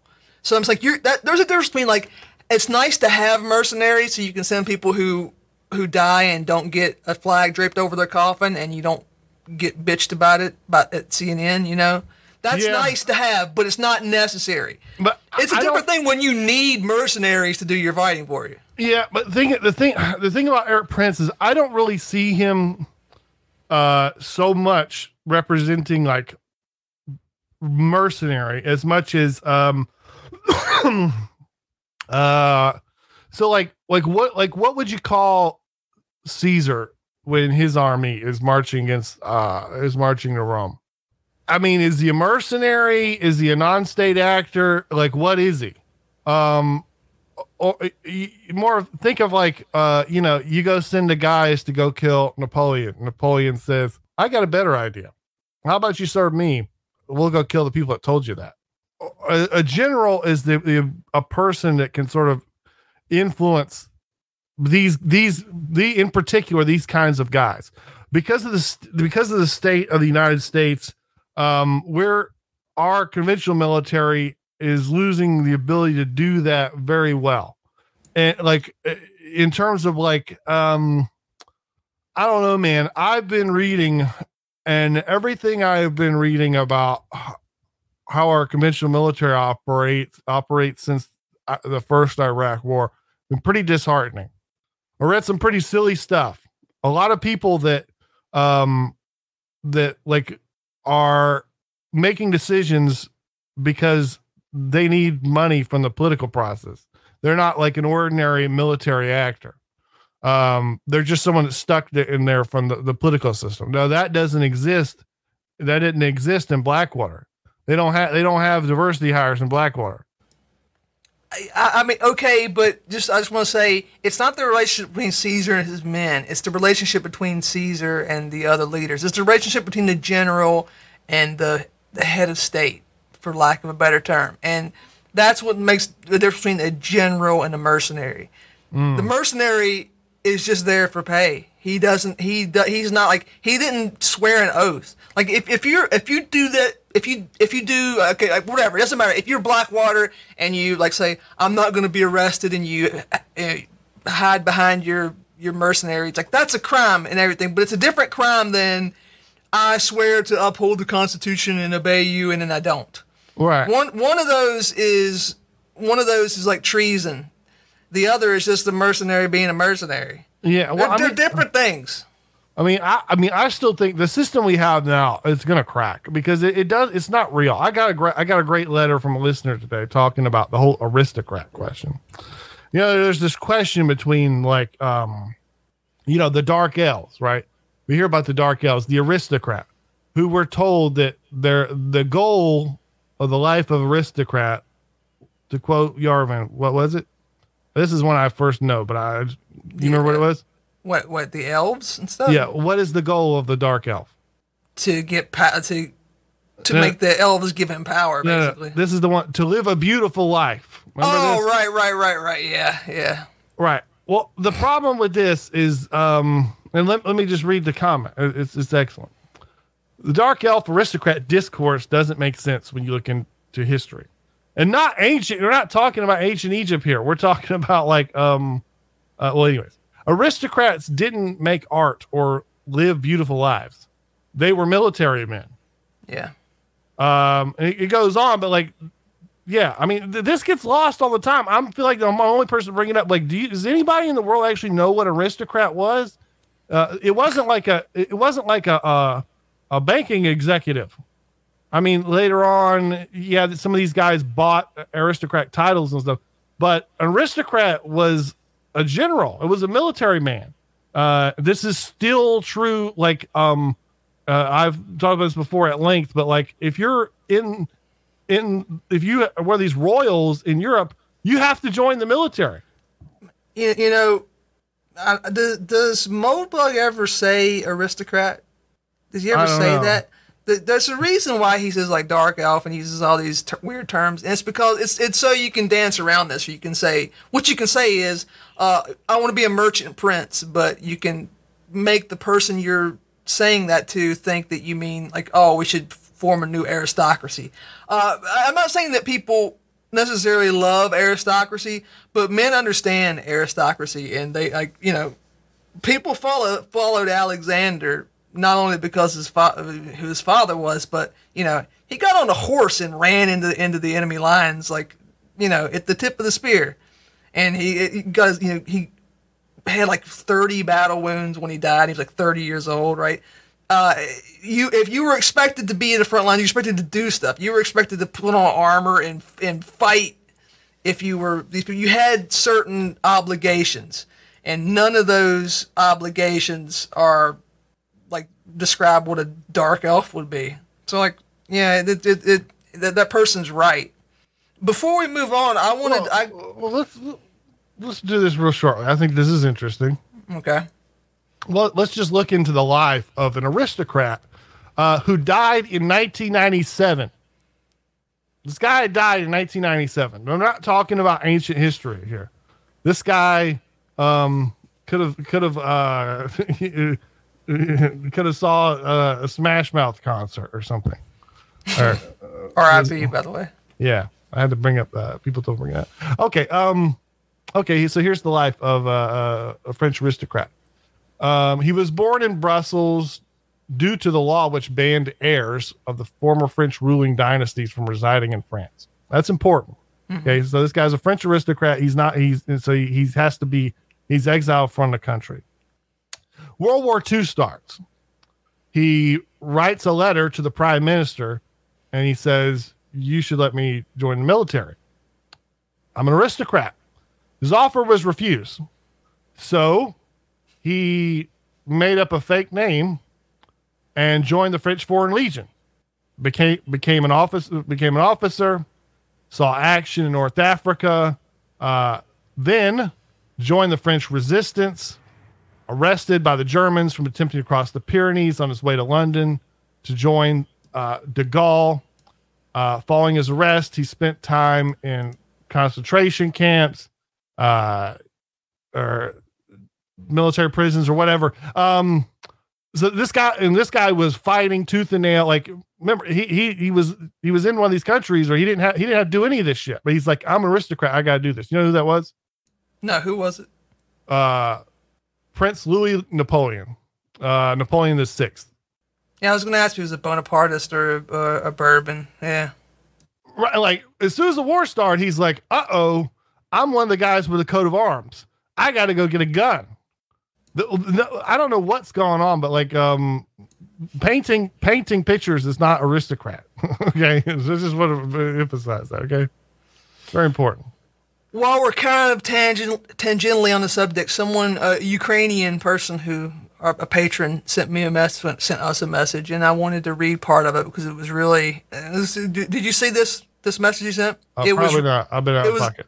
It was on the notes. Okay, so he says right now in the Ukraine there are the two most important groups of people who are left who are not being mobilized are the military commissars, the people who organize the mobilization. Those guys, you saw videos of them doing stuff to like ethnic Russians. They're just like the home guard, right?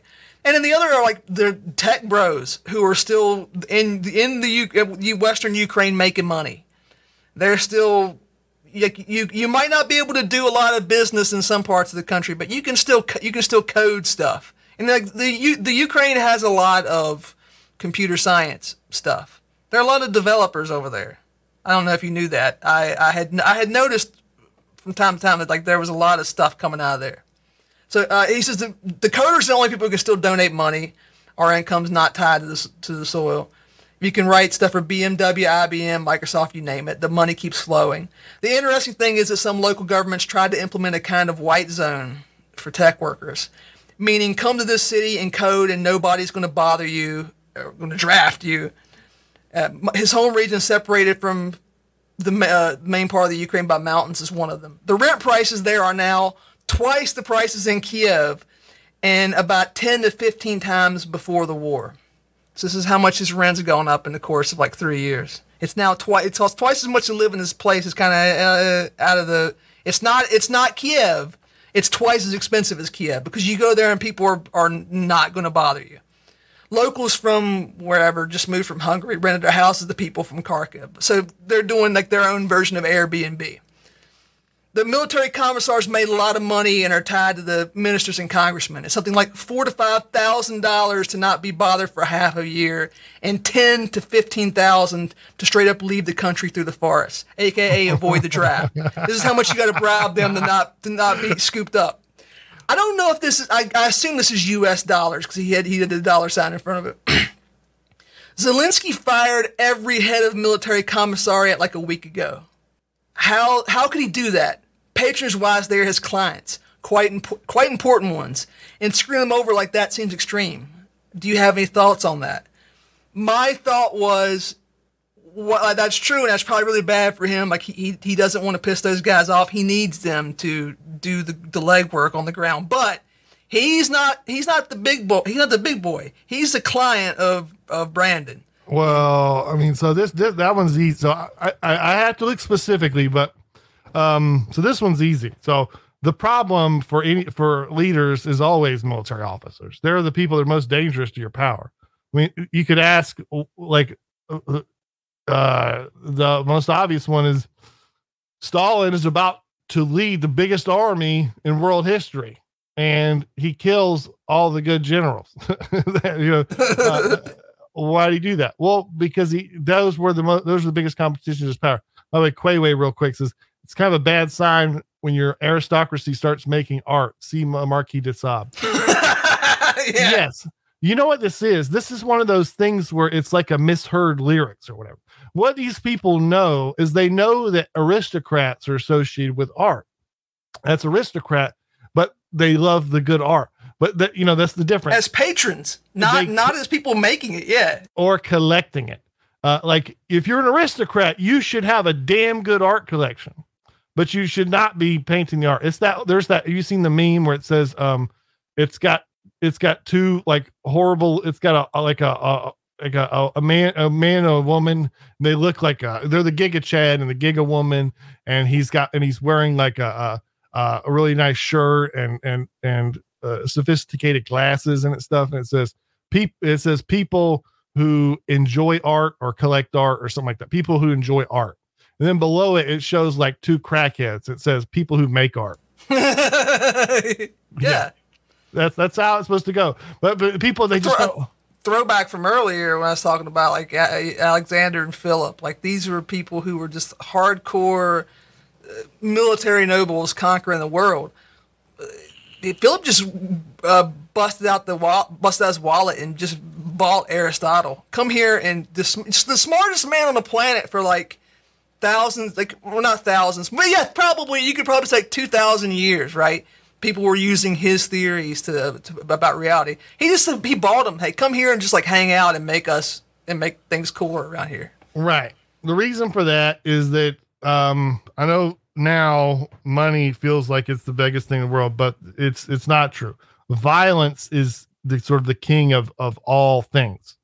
Everything, it doesn't matter who you are, someone can kill you. And so like the chief kill people, the guy that's in charge of killing people, that's the big guy, speaking of which, I always like to do a little investigation. There's this, the thing about actors and being considered low class or whatever in ancient times. Basically, I don't know, like in, what I'm talking about? Yeah, they were pretty much dog poop to the Romans. Yeah, but I've always wondered this, and we'll have a classicist on soon, and I can ask him this question. There's a big difference whether or not that was how people felt, or if that was like a government commandment that these people are in the lowest caste.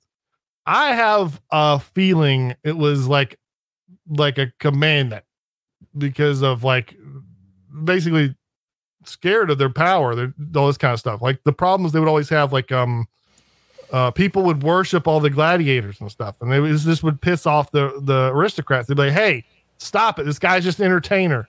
Well, I don't know as much about Greek history, but the Romans the Romans loved Greeks, and like this is a problem, and not just like becoming too popular, but like artists, theater writers would influence public policy in Greece they'd write a really good play, and it would make people want to do things like want to go to war with Persia or want to invade Sicily, and these things these things didn't work out very well for the Athenians.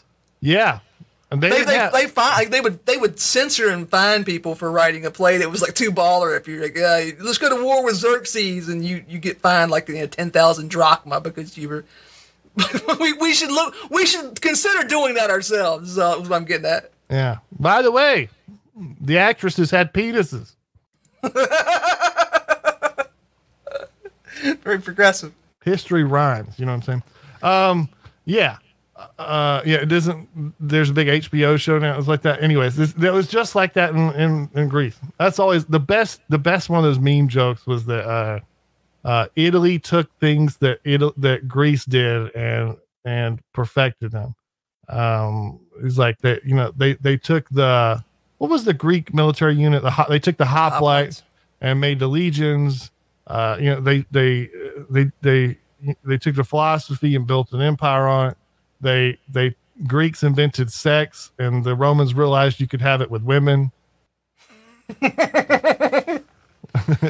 Before we move on, shout out to our boy Andrew who sent us that message. He said, "This is I want to shill ourselves. Thanks for patronage pilling him because he's really been looking at things that way." Also, I didn't know this. You might have. David Duchovny's family is from Ukraine. It's a Ukrainian name. His surname means spiritual. I had no idea. Yeah. I mean, is there... this shouldn't be controversial to ask, right? Maybe you can help me. Don't get us fired. What's the... like, every country has Jews. What's the deal with Ukrainian Jews? Is there just more of them? Did they get run off of, like, Poland and they had to go there or something? What's the deal with that? Yeah, they got run out, and a lot of them came here. Yeah. Here, you mean Ukraine? I'm sorry. You mean how did so many Jewish people end up in the Ukraine? Or how many Ukrainian Jewish people end up in the United States? Well, remember, Jews are everywhere. There's every kind of Jew, but Ukraine feels like it's associated with them more so. Okay. I guess it's some Galicia thing. I know what you're talking about, but like that whole Galicia region is, I mean, it does have a large Jewish population. I don't historically know why though. I think the Tsar, like back in the day, sent them there to that particular place. Okay. I think that was the deal. That would make sense. It's so, I don't know. I watched the debate. The only debate I've watched about Ukraine was between two Jews. It was, Moldbug and I remember when Moldbug made fun of the way he said Kiev. It cracked me up. The guy offered him like $150 to stop saying the Ukraine. The other thing that's funny, and we were looking this up, but for some reason black metal came up, so I brought up the whole National Socialist black metal. If you want singers that are never gonna go left wing or whatever, or say anything, you got to go listen to that. The funny thing was that Ukraine, remember Ukraine, this place associated with Jews for some way, I don't know how. However, Ukraine is also the world's home of National Socialist black metal. So kind of like if you like techno music, you go to Goa, the beach that the Portuguese used to own in India, or you go to Miami, or you go to Ibiza. But if you like Nazi metal, you go to Ukraine. That's where the big party is. And like the music festival is put on by Azov and stuff. That's where you go. It's Speaking of, I'm going for it.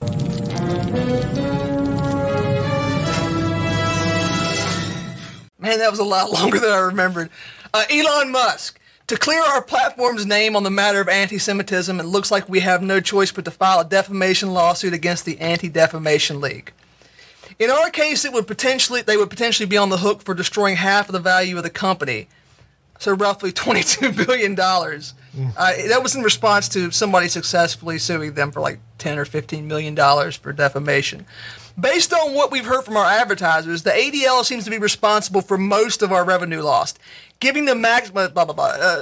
Advertisers avoid controversy, so that's all that's needed for the ADL to crush our U.S. and European ad revenue is to make unfounded accusations. They have much less power in Asia, so our ad revenue there is still strong. This quote, I gotta get a steno pen. Write that down.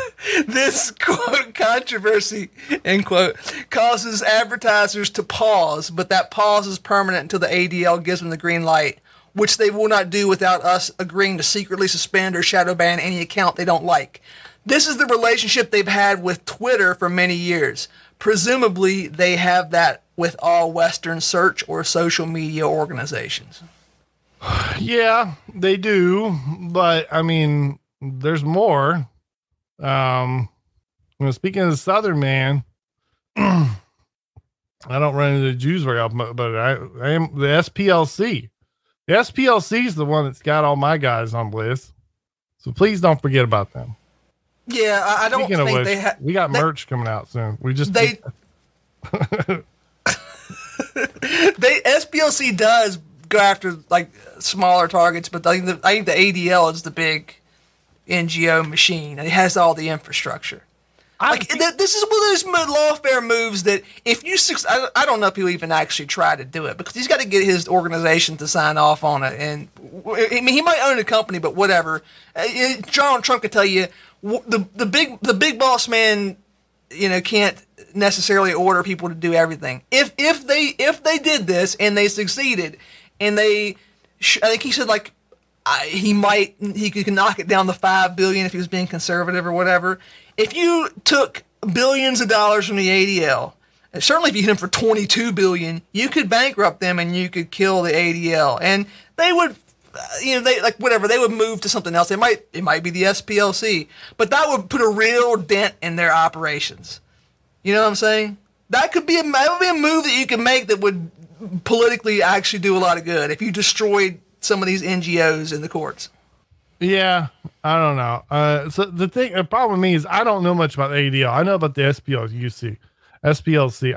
Speaking of which, I used to read the SPL's website because it was good. They had all kinds of. I liked reading about all the gangs. Yeah, I've talked about that before, but like it's weird that like the SPLC and I'm guessing the ADL. I don't know much about them. They used to chase around guys in gangs, these like Nazi prison gangs, which if one of us gets the same charge that the guy that got in January 6th, we'll be joining. Yeah, that he's got 22 years and he wasn't even there. He wasn't even at the Capitol. He got 22 years in prison.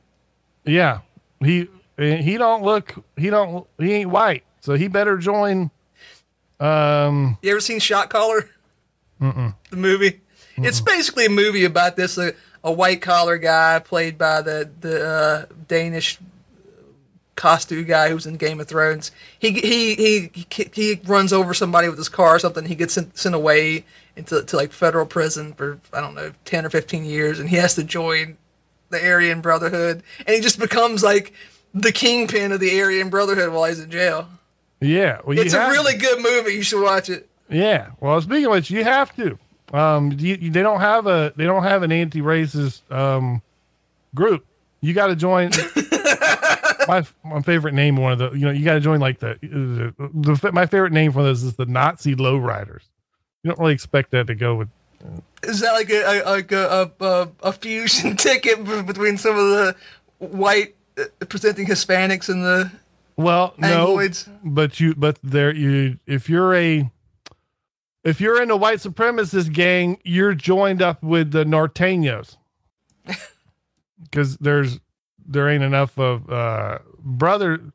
Well, brothers are joined up with the Sureños. Yeah. Carl, It's real patriots politics right there. yeah, well, the whole Nazi lowrider, like in both ways. So first off, lowrider, that's kind of a Mexican thing, but second off, like I always think of lowriding as kind of a laid back kind of activity. You know what I'm saying? you don't picture a lot of Nazi lowriders, but The group has a lot in common. You think about, they both like cross tattoos. You know? Yeah. Was Magnum PI? I don't know if he was in one. So Carl Shannon, how accurate is the idea that ADL is actually non-governmental? Well, of course it is. This is somebody who's who is a huge libtard. Who's the guy does the show with War Nerd? Mark Ames. I heard Mark Ames explain this to me before I even heard Yarvin explain this. So basically, well, he didn't. So Yarvin sort of completed the picture of why it happened. But so the government figured out that, like, if the government does things, if the government persecuting people or making decisions or bad decisions of any kind or whatever, the problem is the government has records. You can do all these record searches. It's not a clean. It's not what do they call those? Fredo, what do they call those? When you make a factory, you call the factory that makes stuff like chemicals and stuff, a clean room environment. You ever heard of this term? Yeah. Was that the term, clean room? I think that's right. Yeah. Yeah. So, like, the CIA and FBI figured this out probably 30 years ago. They were like, well, any important jobs we do, we'll use a cutout. Everyone knows that term now. FBI cutout, CIA cutout. You make a private organization, you separate it, and then you can sort of do everything cleanly that way. Only have your guys in there. There's no paperwork. And so this is the whole civil society thing. So power was transferred to all these quote unquote civil society decisions. Not the least of which, because this is how politics was solved in America. For a long time. When people say Donald Trump is the devil, what they're talking about this question. I mean, so you can read, I'll shill it for 1,000 times. You should read, Curtis Yarvin's book. What's the book called? Cause I didn't read it when it was a book. Unqualified Reservations. He explains all this stuff, why this was done. I mean, in short term reason, they did this to avoid responsibility. Long term, this solved the political question. You did everything through these sort of non-governmental organizations, and a sort of great example of how this plays out. So, like the big story that made Jordan Peterson famous. His school adopted that policy because some local non-governmental organization adopted a policy. And that's often how policies are made now. You know what I'm saying? Yes, the NGOs are GOs. They are part of the government. Yeah, you're absolutely right, Carl Shannon. Yeah. There's not even an argument anymore. I don't think. Anybody who argues about that, they're just trying to. It's like saying, "Oh well,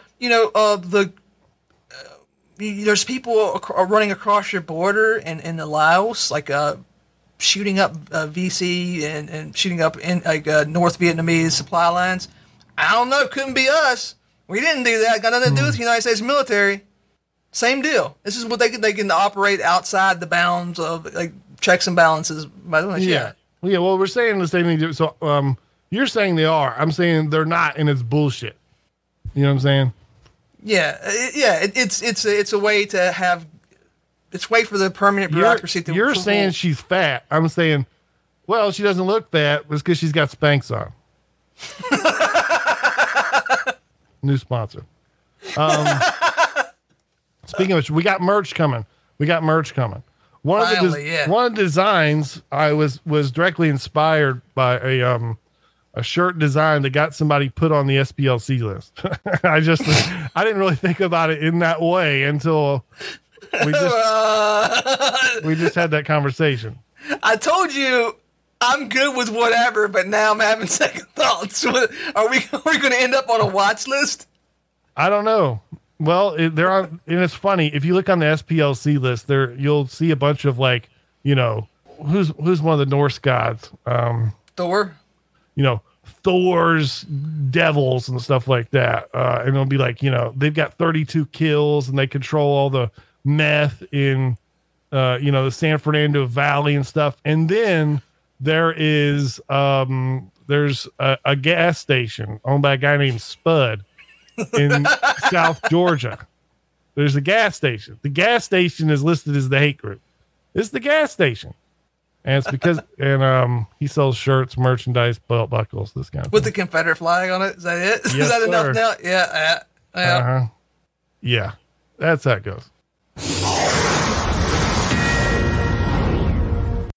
Federal court again strikes down Alabama's congressional map.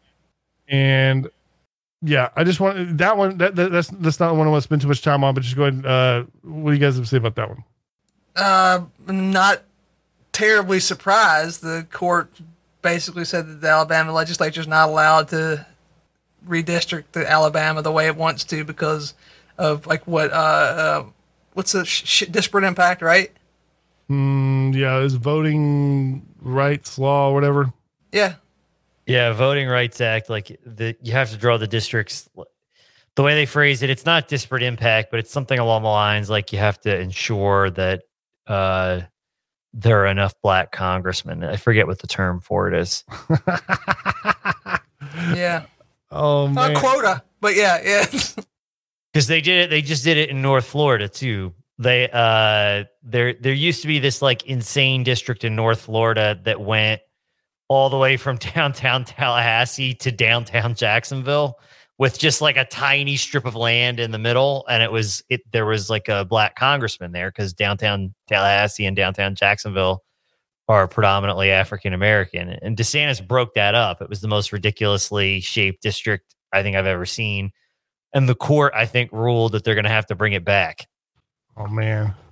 I want to say something, but I don't know if it'll get us canceled. We had a racist term for Tallahassee back in the day. I wonder if you guys had the same term around for your places. They call it Shine Town. No, but I never heard that. I was told it's because black people have gold teeth. They're shiny. No, that goes shines is a term goes way back before that. Oh. I don't know where it comes from, but it comes from before that. Yeah, we're like swirling the wine glass there. Connoisseurs. Digging deep into the encyclopedia. Look until you settle on moon cricket. Okay, I know we're going late, but this is a hit job. I've got to hit this mother. September 1, 2023, reported by Jose Nino. Hell yeah. Can Tinksor, can we make him a congressman? Would that fill it? Yes, you could. You can. You don't. Yeah, you can. If as long as it becomes naturalized U.S. citizen. All right. Okay. Here we go. He can be the black congressman for Alabama. Yeah. Or for Tallahassee. Georgia governor rejects special sessions to remove Fulton County DA.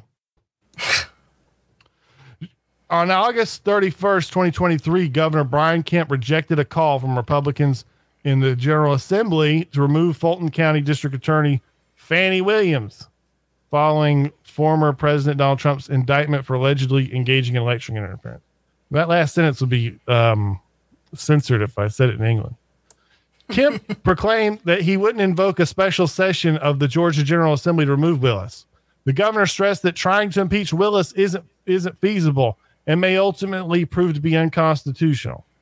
We have a law in the state of Georgia that clearly outlines the legal steps can be taken if constituents believe their local prosecutors are violating their oath. Blah, blah, usual, this bullshit, boomer conservative bitching about the Constitution, all this stuff. No, he doesn't care about the Constitution. He's a coward and he's a turncoat and he's a traitor. That's what he is. And this is not a matter of principle for him. He's in a state that's trending purple, and he's one of the reasons why it's trending purple. And his kind of weakness is why it's been allowed to happen, and it's going to continue to happen. I mean, if he was, you could make a pro-Trump argument for not getting rid of her if you think that actually letting them do this would be helpful, but he's not that, so there's no excuse. He's just doing what he always does, being a fucking traitor. Yeah, Pablo the Penguin. Many of those were historically gerrymandered to get a specific ethnic result at first. You would figure, that would be a problem for the Republican Party. Why do they pretend that's legitimate? I don't know. Well, who knows? But which, by the way, they do that in places where, like in New York City, where these people have nothing to do with each other. Like, they're different kind of Asian that even hate each other back there, but they'll still make them a functioning political coalition. But yeah, so we had other Republican politicians explains exactly what happened. Clinton Dixon. I don't see what is Clinton Dixon. I don't know. He's some kind of elected official there in the area. He had a statement. He believes the indictments are all about Fannie Willis and her unabashed goal to become some sort of leftist celebrity.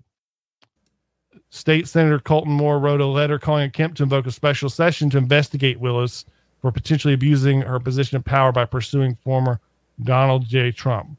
That said, Georgia House Speaker John Burns revealed that he doesn't intend to defund the Fulton County District Attorney's Office, unlike some of his Republican colleagues have called for per a letter he penned. There's no reason not to defund them, even if you don't have the sack to impeach her or do whatever and stop that. Because you could make the argument that doing that, strong arming, stopping her would be politically not good even for Trump. But there's no reason not to defund them, not to hamstring them, because you can just say, hey, you're still doing your investigation. And people you're not going to get people excited about that if you're on the left. You're not going to get them excited because you didn't get the budget that you were supposed to get. The people who work there care. Like the average voter's not going to get upset. You can make normies upset if you say that the governor's stopping the DA from investigating somebody for a crime. You can trick some boomers with that stuff. There's no excuse for this. This is purely just you're helping your enemies. Don't know why you do that, other than you're trying to open the gates for the enemies. But hey, well, I hope you're ready because it's about to get worse. Ready for this? Okay. So the same guy, the Georgia House Speaker, Republican, the elected official then proclaimed that the campaign to go after Willis shouldn't be prioritized over the damage that Hurricane Idalia did to southern Georgia, which ripped across several southeastern U.S. states on August 3rd. I mean, I can forgive that. If he's saying, hey, shut up, give me my constituents money to rebuild stuff. Okay, I get that. While this real-time crisis unfolds, unfortunately, we continue to have a few members of the General Assembly making misleading or false statement about the General Assembly's lawful powers regarding an ongoing criminal case before our judiciary. It is an unfortunate reality of today's politics that theatrics will sometimes garner more attention than genuine human needs like those that will unfold today in South and coastal Georgia. Fuck you. It rained. I at least respect that. He's trying to get the bag for his constituents. That's what he's doing. Kemp should be doing that, but he's not. This is, think of the children. This is just bullshit. This kind of shit is the kind of we've gotten flack before by telling people, they're better off not looking into politics if they have the capability. And, going back before, we were talking about the whole thing of the problem with this video content, perhaps audio content, I don't know, is that it makes you think things are important that are not important. If you ever feel like politics is real important, just get a story like this and print it on a little, get it print it half size, keep it in your pocket and just look at it. If you ever feel like, goddamn, most important thing in the world is beating those Democrats. Yeah. Yeah. But here's the thing, man. Georgia, it really is a purple state. Sea suckers, man. These people are the scum of the earth. But what I'm saying is, this state, it is a purple state, and it's going to keep trending blue because, like, the people, like, hey, this can happen. Like, you have two choices when you're in when you're in a state that's like, if it was probably it'd be the same if it was going blue going towards red, but we've seen it from red going towards blue. You can either come out and wave your D around and do the DeSantis move, and then he's gotten help because there's people who moved there, blah blah blah. Or you can do the Kemp thing, and you can please don't hurt me. I'm going to be good. Please don't be mad at us. And the latter, like, they will hold on to power for a while, and for themselves they'll stay in a position of authority. But then their party will get run out of state, and it's over. This is just how it's going to be. And like until they get rid of those people, until they get rid of Kemp and everybody like him, this is the problem you're going to have in Georgia. If you're in Georgia and you don't want it to be a blue state, then you better get rid of that guy. The end. I don't know. Yeah, there's nothing you can really say about this that won't get you in trouble, but it's a trick because that's just the way it is. It's kind of a limit to the other people in the past. I like to use Democrat as a slur lately. Usually I'm just trying to get to the point or whatever. A lot of times people say, well, you shouldn't do that. You should use white or black. Well, let me tell you, Georgia has twice as many white people as they do black people. Twice. There's 2 white people for every 1 black person. Isn't a high percentage of black people have felonies? So that's even more people off the voting record. And it's a struggle to keep these Republicans in office there. And you could look at their behavior, and of course, why not? But still, you see what I'm saying?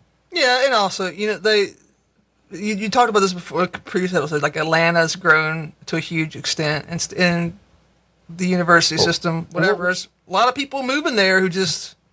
How white's Ohio? I don't get it. Like, why is Ohio a lot for Republicans, but Georgia ain't? It's because, you want the real answer to that question is Georgia just has more high paying white collar jobs. Like what we like for a while, maybe still is trendy to call like PMC jobs. That's why. Yes. Way more. In Atlanta. And other demographic, like, yeah, it might have be 1/3 black. Well, what is Ohio percentage wise? And like that matters if you have a voting block that votes 90% for the party. You know what I'm saying? Like that does make a difference. But it's not purely a matter of race. It's also a matter of, like what Fredo said. This is why North Carolina is trending blue as well. Correct. The wealthier your states gets, the more democratic it gets. I mean, it's really, really simple. That's universal, like across like migration patterns. So like more people are moving to North Carolina in the Research Triangle. They're upper class people, highly educated. You're going to become more democratic. That's just how it works. You know what I mean? Whereas like the type of people that move to Florida are less likely to be in that demographic, A. And B, if they are, we've sort of created this, at least for now, self-selection mechanism thing here where like it's specifically where you move if you want to get away from that, right? If you don't fit into that kind of system. So it's kind of a different thing. But Texas has the same problem, on a lesser scale. They're managing it better than Georgia, but like they have a lot of that too, because like all these finance companies are moving to Dallas. You have these tech companies moving to Austin. You know what I mean? Those are a lot of what's going on there. You know what I mean? It's so weird that's the case. I mean, if you think back to the 80s where we associate wealth with Gordon Gekko and stuff, it feels like. So first off, when I think of people that are rich, like so where I live, there's people that have a lot of money, but like generally. They got that money in Atlanta, and I don't live particularly close to Atlanta, but Atlanta is the only place where you can get that kind of money. You can get a lot of money. You can go get that in Atlanta. And I guess that just the way that society has changed is that if you're now on top of that, not only if you want to go get all that money, you got to go get it in Atlanta. In some way, you got to get it from the government. Yes. I mean, where I'm from, and we're a good 120, 150, whatever miles from D.C. When I was a kid, I don't mean government employees, by the way. When I was a kid back in the 90s, there were guys who would commute every day to Northern Virginia or D.C. to work like construction jobs. My dad worked a trade job at the Pentagon. He was not a wealthy man, right? But he made damn good money working up there. He stayed in the hotel, came back on the weekends, whatever. You know what I'm saying? Like that's always been a move. I think the big change here is they were able to clean out the cities enough to where a lot of these people, instead of commuting in from the suburbs, moved in there and moved into these counties, moved in these places. This is why, like Georgia County was that part of Atlanta was trying to cede from the rest of the city. They wouldn't have done that 10 or 15. Well, they might have done it 10 years ago. They wouldn't have done it 20 years ago. You know? Yeah, I don't know. It's also like because the current thing we're told, and I don't know the answer. I just listen to people talk because I don't know these people and stuff. And so one of the answers we're told by some people that are smart. I don't believe them, but what they say is that basically all those rich white people in Atlanta, they're just like you and me. They have the same beliefs about everything. They're based, all this kind of stuff. But they will support Antifa and the left to do anything because of abortion. They got to have abortion. No, it's not that. It's just like Status.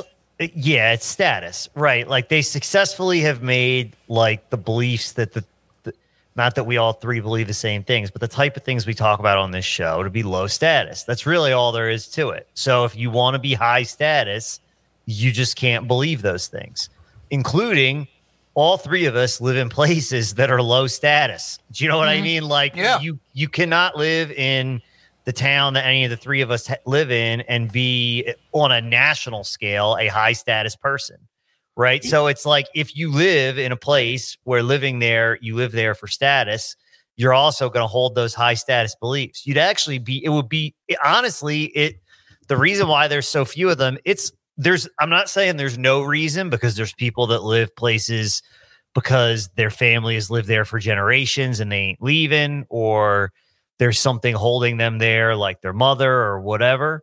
But for the most part, like if you just picked a person, like a hypothetical person without attachments like that, it'd be really, really weird to like live in Manhattan if you weren't concerned about status. It would be real weird because you'd be choosing to like live in a hovel, or if to live in a non-hovel, paying like an insane amount of money to be jammed in like insects, right? But like not for the status. Like that would be that'd be a very special kind of guy, right? I just read it for the articles. Yeah, exactly. I just read it for the articles. Yeah, you nailed it there, Merrick. Yeah. In both counts, the answer to that is the Orthodox Jews, who, if I understand, are Republicans. They like literally are voting Republicans. They live in New York City in the richest parts. They don't care what anyone thinks about them. They have their own community. They don't care about anything because they could do that because they have their own like. They're not outsiders because there's so many of them. You know what I mean? Like it's like the neighborhoods they live in are theirs. Like they run them. You know what I mean? So like it's not. I understand that. Like being surrounded by a ton of other people that believe the same stuff you do, share your values with you, and all your relatives, like that, I get it. When I talk about the Mennonites and people talk about the Amish and stuff online, I see arguments about like, well, actually, they're not that great. Blah blah. That doesn't matter. That's wrong. They were a bit mad at them today. Yeah, I don't know about the Amish because I don't live in that part. But like the Mennonites, I've been around them. They have a good way. They have a good way of life. It works for them. It makes you envious to see them. Anyway, my point was. The thing that's appealing about them, and it's not just them, it's this is why religious communities and religion in general is good. It's because you can have your own status system. You don't have to worry about what those people think about you. Now, if you live in their world, if you are a deracinated Coomer, like most of our generation, like spiritually, like most American millennials are that. Like we hate to admit it, but it's true. Like you do have to worry about the status. They have power over you. If if you're on a totally different wavelength, it doesn't matter. The Mennonite person doesn't give a shit what the blue-haired librarian thinks about them. Doesn't matter. Their whole status system is tied to something completely different. And I know some people don't like religion or whatever. If you can find something where you can get that result without religion, I guess Mazel Tov, go for it. But it doesn't seem like they're. Yes, yeah, gaming. Yes, get your way up the kill board. But yeah, that's the difference, and it is about status. Like abortion itself is about status at this point. Let's be honest with this. Like the arguments for and against it haven't changed for like 50 years. They've been saying the same stuff, and people's opinions haven't changed that much. But what has changed? It went from being pro-abortion, either it started out kind of like you were on the outside, you were a wild person, to split in the middle, to now all the high status people are pro-abortion, and that's the difference now. If you look at the numbers, people's opinions haven't changed that much. I mean, they've changed like 5%, which in democracy is enough. But it's not like they've converted everybody to this. It's just they converted all the high status people. That's it. It's all about status, and money can make up for that in some ways, but in some ways it's deficient. Do Mennonites you have to discipline your wife? It depends on the kind. Like a lot of the more modern, I know you're making a joke. Like a lot of the more modern ones, like he's going to a 9-to-5 job. The wife is at home in her sundress with her bonnet and the kids, and yeah, but. Do you spank your wife? I don't know. I've never asked. I'm interested. In my dreams, yes. Yeah. I should learn to raise a barn. That's all I'm saying. Yeah. Things could have been different. Yeah. She got a little wild with a checkbook. Yeah. Sorry, I don't want the old timey paddle. Yeah, I don't want to keep going on, but I thought about this the other day because there was a great tweet. I just want to talk about it. There was an argument going back and forth with red pill guys. One of them was like a classic red pill guy, great guy. Well, I mean, he's the guy that wrote the colored hair equals like the poisonous snake. That one of the biggest tweets of all time. He was arguing with Zero HP Lovecraft about fertility decline. One of the classic arguments, one of like the old classic arguments. And then, who I'd like to remind people is the only actual, like the only person you could like legitimately and from any source has to like, no matter, the only person on the dissident right who is like legitimately 300 IQ, who Nick Land. Like, so Nick Land is going to be like, he's etched his name into the annals of philosophy history. They're going to be studying Nick Land's writings 100 years from now, guaranteed. Like, he's the only person that's like absolutely without, like, there's no argument. He's 300 IQ. I love Nick Land. And so they're arguing this. And then he says, they're talking about the pill and all this social media and all this shit. And he just says, yeah, cities have always been population sinks. So given a trend of urbanization, fertility collapse is the natural outcome. That really hit me.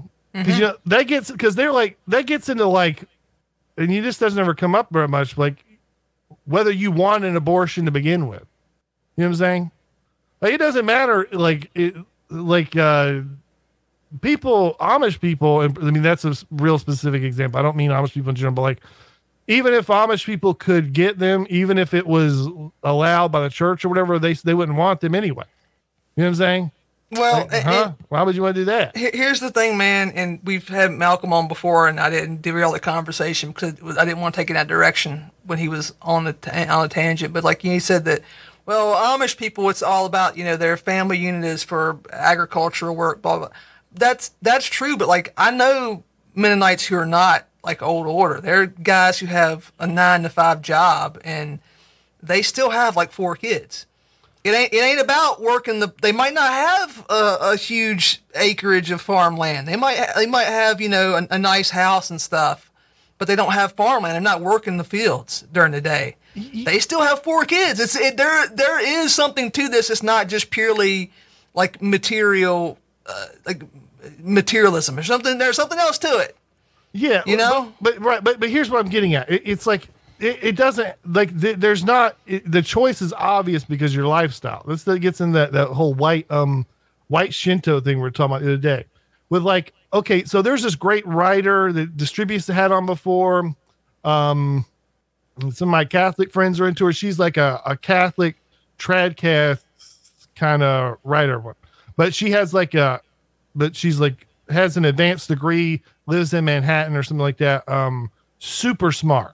Super genius, and she's like a hardcore Catholic, and she's big time against abortion and stuff like that. And she writes like these brilliant articles about like her choices to not have abortions. And she talks about like her life would be easier if she got abortions. They just would. The way that her jobs, she has these important jobs, and she had to get all these big degrees and stuff. I mean, this is a pain in the ass. And I mean, she has to go to night school, had to do all, she has to move. It's hard to keep a job, hard to get a senior job if you go on a maternity leave and all this stuff. Like, I mean, she's a warrior to do this. And she's got a bunch of kids, but like, it's hell. The thing is, for the Amish person, their life gets easier with more kids. You know what I'm saying? Yeah, but yes, I when you're talking about working on the farm, that's true, but that's not everybody who's like Amish, Mennonite, whatever. Well, maybe Amish, Mennonite, Anabaptist, they're not all that. And they still have a bunch of kids. But yeah, we need to wrap this up. Okay, let's go. Thank you. Anything, you have anything else, Fredo? Nope. All right. Very, very good show. If you're listening to this on Patreon, oh, sorry. If you're not listening to this on Patreon, if you're listening on Spotify, we do have full episodes on Patreon that don't get posted for free to Spotify. Check us out. It's patreon.com, good old boys with a Z. Thank you guys for listening. Have a good night, everybody. Making their way the only way they know how. That's just a little bit more than the humble of life.